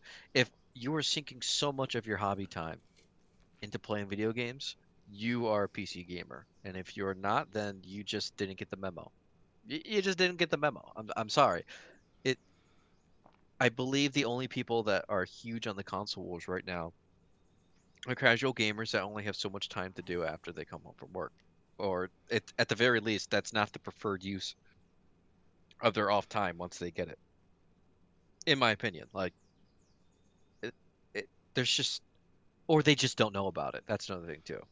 They could just not know about the PC, or it's just off-putting the cost and stuff. And if you give them the pen and paper, they'll realize they're wrong, because PC gamers is cheaper too. Yeah, I tell my parents about that all the time when back when I was still living with them. I was like, yeah, I just bought a game that was originally $60 for like $25, and they're like, excuse me? Yeah, and guess what? If I didn't do it on the computer, it probably would have been that the markdown would have been maybe $50, and I would have had to pay like exorbitant amounts if I bought it in store or something like that. So this console generation lasted about 7 years, right? I just did some math. Let's just say, again, and I'm not saying like crazy top end of the line PC. You can buy a PC for $1,000, right? Let's just say $1,000. You buy the PC for $1,000 in 2013. This PC is gonna last you into next generation. Like, it might not be running 4K or whatever. You might want to decide to small upgrade from there. But like with PC, you only have to upgrade your graphic card. You don't have to upgrade your whole box. Like, I could just tell you right now that I've been through that experience. I bought a computer for $800. Lasted me. I bought it in 2013, I believe. It lasted me until I got a new one this year. And I really didn't see a difference other than the fact that like everything runs faster, I guess. Like, it was still my old PC, I could probably still plug in right now and run everything completely fine for the most part. It's just I needed the extra space, and I was offered a deal that was very, very good. But anyway, where I was going with this, alone. So if you paid for Xbox Live Gold or PlayStation Plus for the last 7 years to play your games online, you spent at $5.99 a year or $59.99 a year. You spent about $420 over these 7 years just to play online, which you do not have to do on PC. So over 7 years, by playing on PC, you saved $420. So you could have invested that $420 on a machine that is better than your console. Mm-hmm. And again, like, I have no problem buying a PlayStation and a Nintendo or a Switch, like something like that, because there's games I can only play there. Like, that's fine. And like, I don't blame Microsoft for this. I mean, they're just taking advantage of stupid people. Like, I'm sorry. There's no other good way to say it. There's no reason to own an Xbox. There's no reason to own an Xbox. I don't get it. And I would love, and this is one of those things, come challenge me. Like, if you are somebody who thinks there's a reason to own an Xbox, I'd love to have you on the show and have this conversation. But you can play Sea of Thieves on the PC. Exactly. With Xbox people. And guess what? I was doing that with Matt Slade, who was paying $60 a year for Xbox Live Gold, but because I was playing on the PC, I don't know. Like I said, like, Xbox services and all that is so good. Their console is stronger than Sony's, but it's just one of those things that, for me personally, I'm more of an exclusive guy as far as as far as it goes to owning a machine. So, I'm just going to play most of my games on a PC where usually, and there's exceptions, I'll give you that, but usually they run better, they look better, and if there are any games that happen to not come to PC but are on both consoles, like, I'll just play it on the PlayStation, whatever, because it's not going to be that much worse, and the PlayStation will also have Last of Us Part 2. So you're saying to update my point that I was trying to make earlier about like gaming like more as a hobby than as like just a waste of like an hour of your time. It's better for that as well. Totally. I mean, you have more. Like, again, I just don't get it. You have so many more options. You get games for free. Games tend to go on sale faster. Like the indie game community. The indie game community prefers PC. You've got Epic, which love them or hate them. I mean, they give me free games like nonstop. Like, you're getting free games off that. You've got services like Humble Bundle, which I know have dabbled in the console space, but are primarily a PC thing. Like, the value's so much more appealing. And like I said, specifically for Xbox, if you care, you just playing all these games on your PC now. It doesn't matter. And like, there used to be the like complaint like, oh, I like controller more than keyboard and mouse. It don't matter. Just plug a controller into your PC. Like I do it. And like, I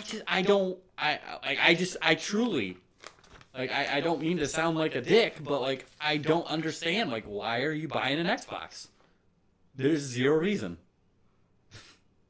Yeah, and this is probably going to be this month's gaming on a budget talk, because that's what this is. We're trying to save you guys.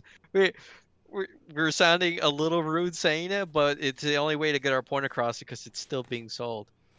And I'll tell you right now, like, yeah, there's no benefit, not at all. And I know what you're thinking, like multiplayer games, and I'm like, no, they don't even. Having been in an electronics department, like selling Xboxes to people willingly, I will tell you, when people came up with questions, I did not have answers for them. They're like, I want to play with my son, and I want to. Do you have any recommendations for Xbox? And I was like, I don't.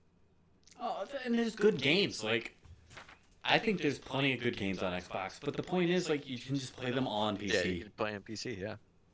Jordan, I'm looking at the timestamp on this, and I know we've taken a couple breaks that I'm going to edit out of this, but we might have to pump topic of the week. just saying. Well, it's not like we're going to get any more news, so we could just break the news segments down and bump up the other ones. No, I think this topic of the week, and I'll run it by Derek, but if we want to have Derek on the show, I think it would be amazing. Wow Shop talk with Derek on the show, I think will be good. So we'll save. Because otherwise, it's just going to be us cramping on current WoW. We'll say someone that loves current WoW. Yeah, no, we'll save this topic of the week, and I'll see if Derek wants to be on in the next week or two. We'll definitely finish the news, though.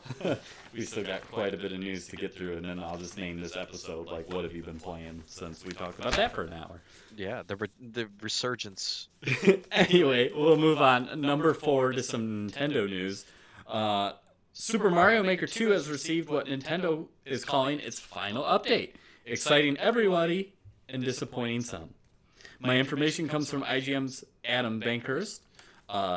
Included in the final update is the World Maker mode. You can finally make world maps.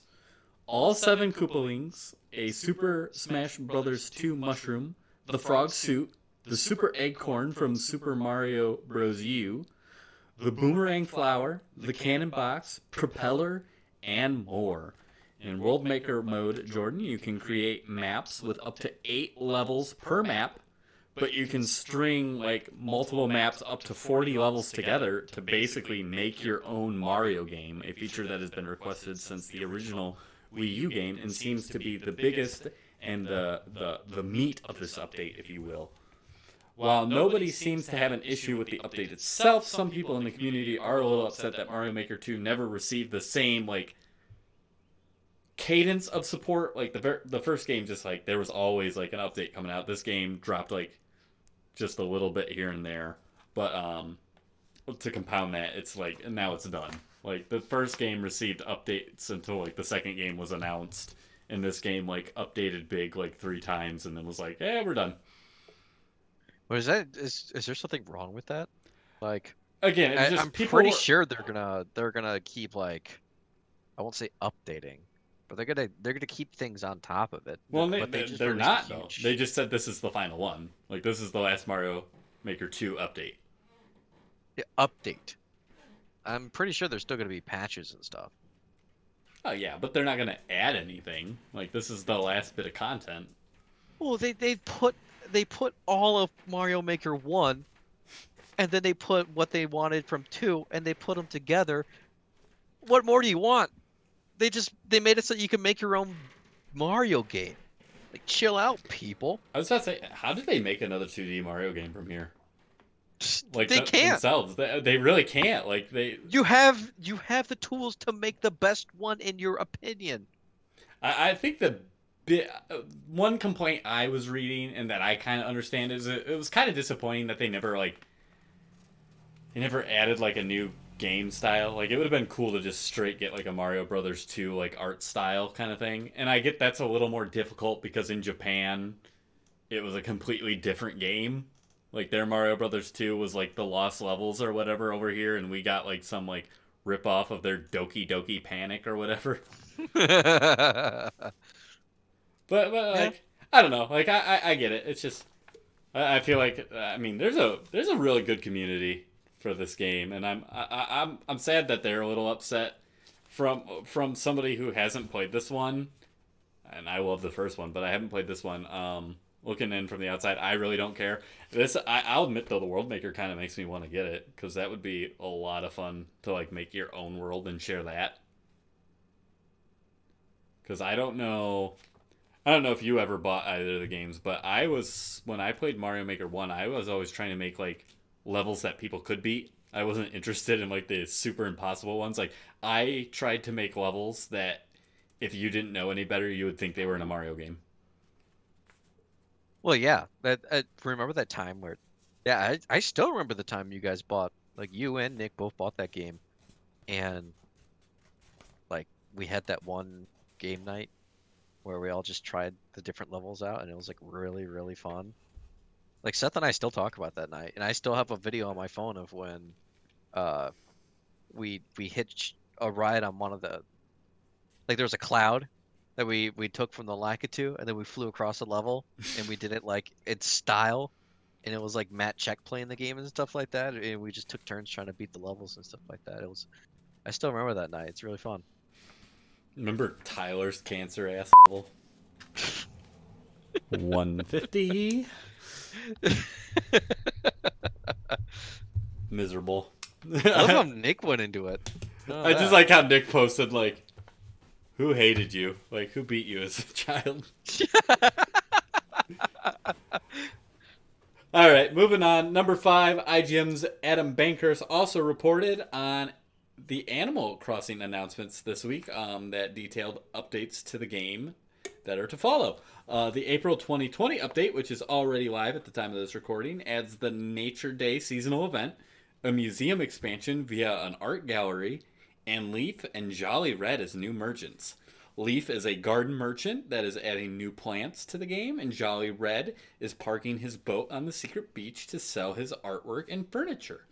Nature Day, which has already started, runs until May 4th and includes special Nook Mile challenges focused on activities like planting trees and watering flowers, and allows for May Day ticket purchasing to visit special islands.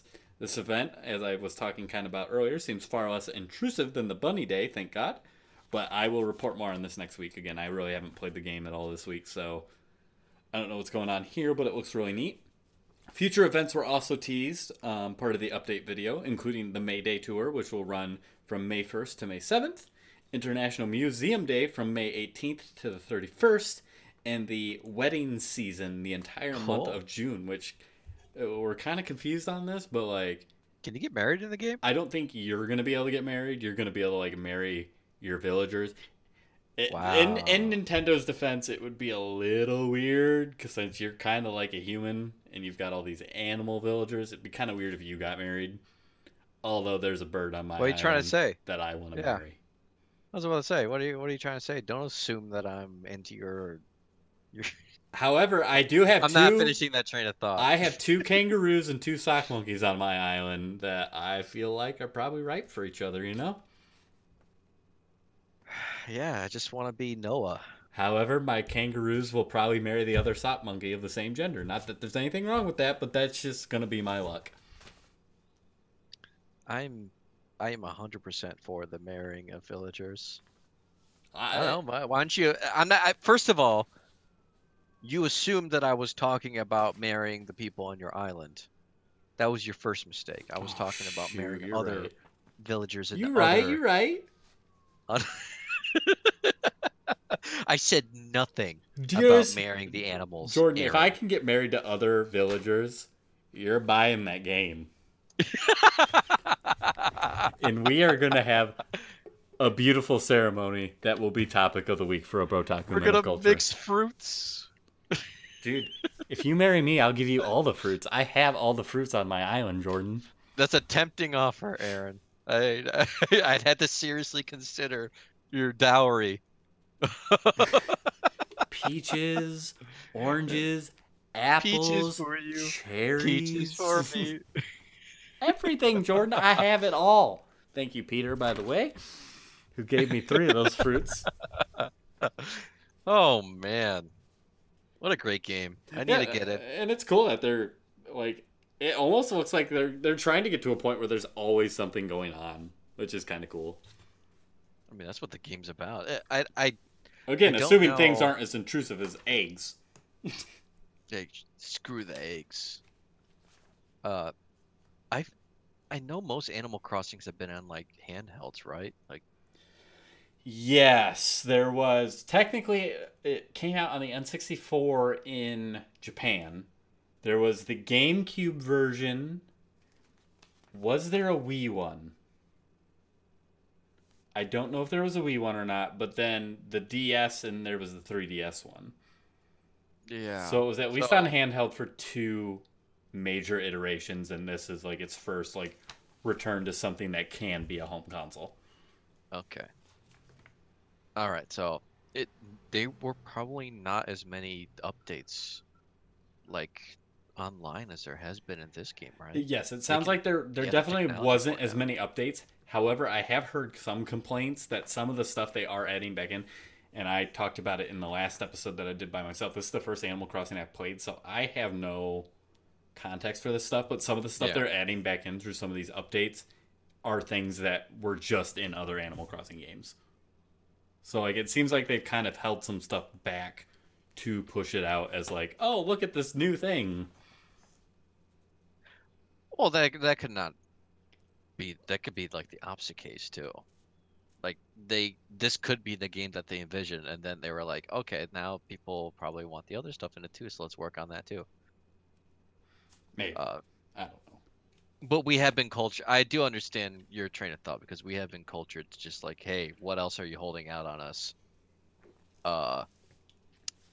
Esports. And again, I personally don't mind because again, I've never played one before, so everything's new to me. Yeah, exactly. It kind of feels like what it would be if I like played a Dark Souls game, and like they just added some of the old stuff into it, and I would be like, oh, that should have been in the first place. But someone that doesn't know any better would be like, oh wow. Or people that play Persona, like they tell me all the time, like, oh, this sucks about it. This sucks about it. This was in 4 and they took it out when they put 5 in, and now they're re-adding it. And I'm like, oh, I didn't know any better, so it didn't take away any of my enjoyment of the game in the first place. Right on. Jordan, let's finish up the news. Number 6. And, you know, I talk about this a lot. I don't like reporting on rumors, but Jordan, there's a new Crash Bandicoot rumor making some rounds this week. You know I got to talk about that. Still waiting for that mobile game. The last rumor we talked about for Crash Bandicoot. Yeah, I was just about to say, you guys are kind of. This sounds a little samey of something I've heard about in the past, Aaron. This one comes from Gamer Rants. Cullum Williams, according to his report, or I guess I've never heard the name Cullum before, but I'm gonna say his report. Sorry if I've screwed that up. Please come be on our show. We'll have you on. According to his reports, there's a brand new Crash Bandicoot game in the works, and it has been in the works for 3 whole years since the initial launch of the Crash Bandicoot Insane Trilogy on the PS4. Because remember, that one, it came out on the PS4, and then it was exclusive on the PS4 for a whole year before it came to the other systems. Most interestingly, the game is targeting a release alongside the PlayStation 5. If the game has some sort of exclusivity window with Sony, like the trilogy did, this would be a great idea, harkening back to the original Crash Bandicoot's launch alongside the original PlayStation. No official word on exclusivity or if this game will also be available on current gen was talked about, but if it does end up being a PS5 exclusive for the time, that would be Sony's way to get me on board as early as I could be. I was actually thinking the other day, Jordan, like I said, I have no reason to buy an Xbox because I have a PC. Yeah. It's just going to play all the Xbox games. And I was like, I don't know. Until there's like good Sony exclusives, I don't know if there's a reason for me to buy a PS5. But let me get my pen out. Shit. Let me tell you what. If there was a new Crash Bandicoot game, that would be it. I love me the Bandicoot. Yeah, I mean, that's the only reason you would buy anything for like the for the PlayStations. Or we talked about there not being a reason for the Xbox because exclusives don't exist on them, but PS4 have been pretty on it with exclusives. I mean, I bought a PS4 because I wanted to play Bloodborne on my own time, and I also wanted to play some other stuff. You got And ever since Bloodborne, then, your Persona's exclusive to there right now. Like again, the first time I played Monster Hunter was. It's such an on appealing PS4. machine. Again, like I said, there's nothing wrong with wanting to own an Xbox, but what's the point when you just spend the money on a PC and play all the games, and then you just buy a PlayStation, got the exclusive, you know what I mean. Well, maybe they found the thing that you would want that would make you cave now. Oh, That's all it needs. But You just again, need the first one. my That's point it. is like, if like the Crash Bandicoot was an Xbox exclusive, I could just play it on the PC. It don't matter. But if it's a PlayStation exclusive, I've got to buy a PlayStation all of a sudden, you know? I think that's what they're aiming for. I think you just cracked the code. Yeah, and like, my God, like a new Crash Bandicoot game. The only thing that concerns me is like the group that made Crash Bandicoot: The Insane Trilogy put out their own level in the Crash 3 style, and it was more of like a backtracking kind of level, and I don't think that feels as good with the traditional Crash sense. So hopefully they just kind of got some like feedback from that not being their strong suit, and I just want another game like Crash 2. Like that would make me happy. I don't. All right. Let me do big brain prediction because we love predictions here, right? Big We brain. love seeing it. It's just like the whole Game Awards thing like that. Before you go on with the rest of that train of thought, let me propose something for you. All right. This is Big Profit Jordan. I'm ready. Hit me. Okay. Crash Bandicoot announced for Smash. Oh, go on. Shortly after. Oh, go on. Because there is proof that sales in the games of people that show up in Smash rise afterwards.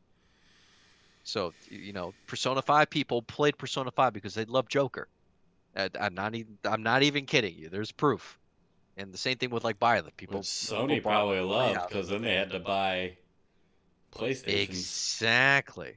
So, people are going to be looking into Crash Bandicoot. Oh God! Like, what kind of games do you want to play? Looking into my renewed interest. Renewed interest in the franchise. There already is A new want. Because everything's leading up to this point, Aaron. This is the prediction. This is the reason why I'm making it. Jordan, come on, make me excited. Hit me. I'll put money on this. All right. New Crash Bandicoot game comes out PS5. It's a release. I love it. I love it. It's on release.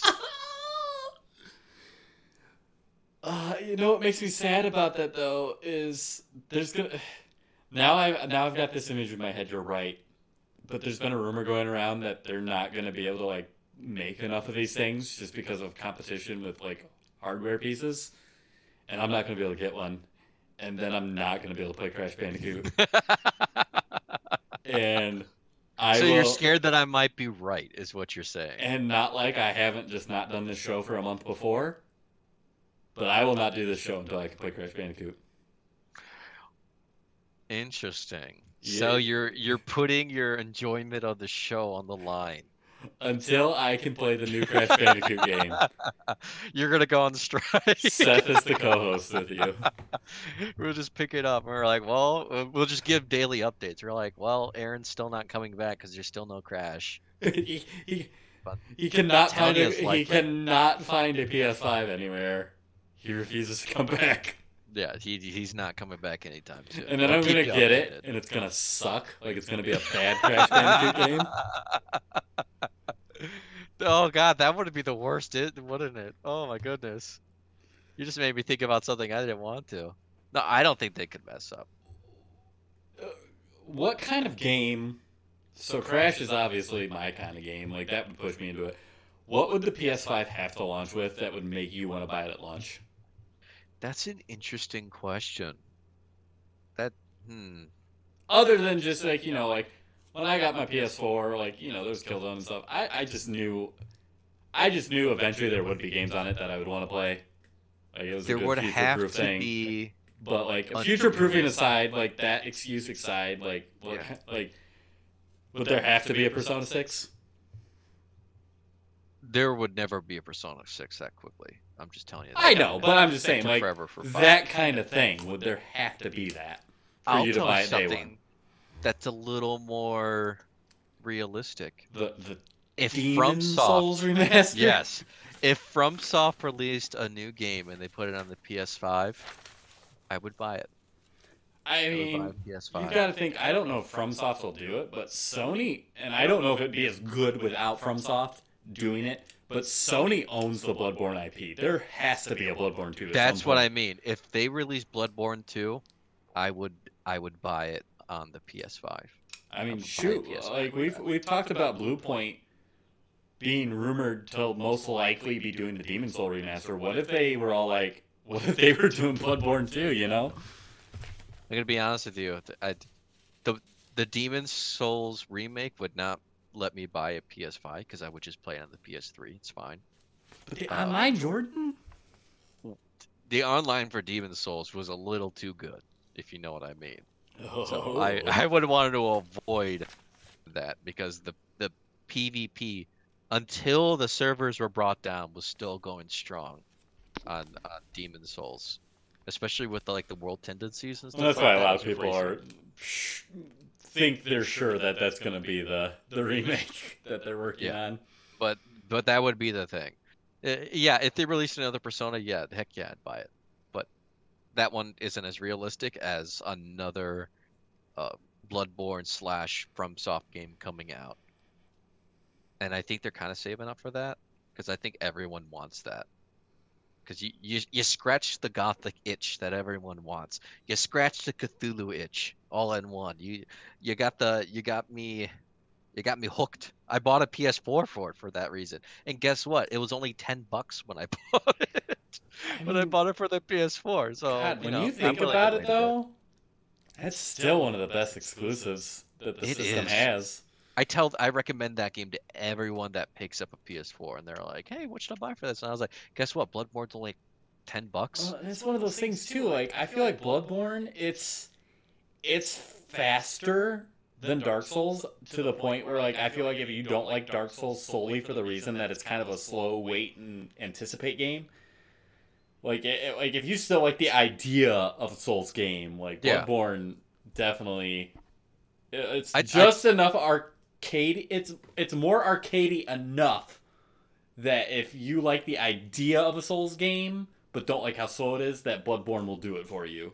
If you don't like the idea of a Souls game, like, just don't worry, don't waste your time. Yeah, I tell everyone that. Still gonna kick your teeth in. It's hard.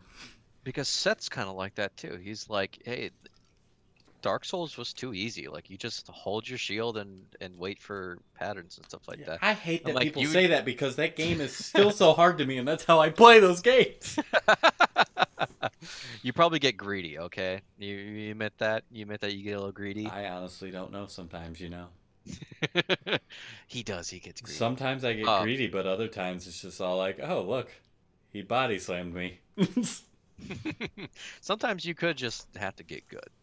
But in his regard, he found the games too easy. And I was like, you would love Bloodborne.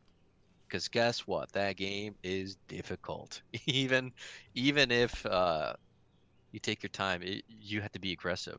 The first, like, hour and a half, 2 hours, you get a wooden shield that's like, don't use this, you're a coward, you're gonna lose if you hide behind a shield all game. I'm like, okay, I can get behind this train of thought. So, yeah, that's an exclusive done right, in my opinion. That would get me to buy a console. Is another FromSoft game. They've always been like genre defining, or I can't say that. They stick to the same genre, but they stick to the same genre because they do it right. And they also, like, invented that genre. Like, action RPG still existed, but like the format that they introduced it with, or like with like stamina and You know, taking D&D elements of, like, you have certain spell charges and it's stuff not like that. the case of they just did a game well. Like, they took a game type and, like, expanded it. People are still saying Dark Souls like. Yeah. It's like Dark Souls. It's a meme. It's a meme now. It's like Dark Souls. What a game. You know what it is? Yeah, what And a game. Sony probably just wants to kill themselves constantly because they could have had Dark They Souls. could have had it. But instead they were like, we're good. And then they were like, okay, Bandai Namco was like, we'll publish that on everything. It's everyone who didn't take up, like, but didn't put stock in Google. They're like, damn, man, geez, that could have been something really good, couldn't it? Oof. All right, Jordan. What a meaty show we had today. Like I said, we're going to skip topic of the week because I think even after I cut everything I need to cut out, we're going to be right about 2 hours, which will make this the longest Games Weekly in our short history. It was a good show, though. It's good to be back. Like I said, with you here now and with this system theoretically working, if there's sound issues, we'll work with it. We'll try to figure it out. Again, we're not recording off the same mic together now. We're recording through Discord, so there might be some growing pains with this, but you've got a show again, and you've got a good show again. It's not going to be me windedly talking to myself. So there's that. Like I said, I'm going to try to get some guests on, so expect to hear from, like, the likes of Mike, Derek, and Matt real soon, hopefully. Other than that, you can email us if you have any questions, comments, concerns, ideas at brotakumoc@gmail.com. I also want to plug here as we're leaving, I'm going to be doing, knock on wood, because I haven't tested this yet. I probably shouldn't have posted anything about it until I tested it, but if my PlayStation 4 camera can stream just me, I have an Omnimon from Digimon, a model kit, like a Gundam. I have an Omnimon model kit that I want to put together this Wednesday at 10 a.m. Central. I want to stream that, just kind of hang out, have a good time kind of thing. It just seems like something kind of different. You know, I know other people do it, but it's like, not as many people are streaming themselves putting model kits together as there are people streaming video games, so something kind of neat, you know? Yeah. So yeah, hopefully you can join me there. Again, that'll be this Wednesday. I believe that is, let me double check the date. That will be the 29th of April at 10 a.m. Central. Again, I will message that out on our Facebook page when we when I go live for that. So I hope I can see you there. You know what? Maybe Jordan too. If you get on your PlayStation, you can join my party, chat with me. You know, you could be doing whatever. Oh, I'll visit. It'd be fun. I'll at least be around. All right. I mean, I don't mind either way. Just a offer for you. So yeah, that is a meaty episode of Brotaku Minoculture Games Weekly. Until next week, we'll talk to you later. Yeah, see ya.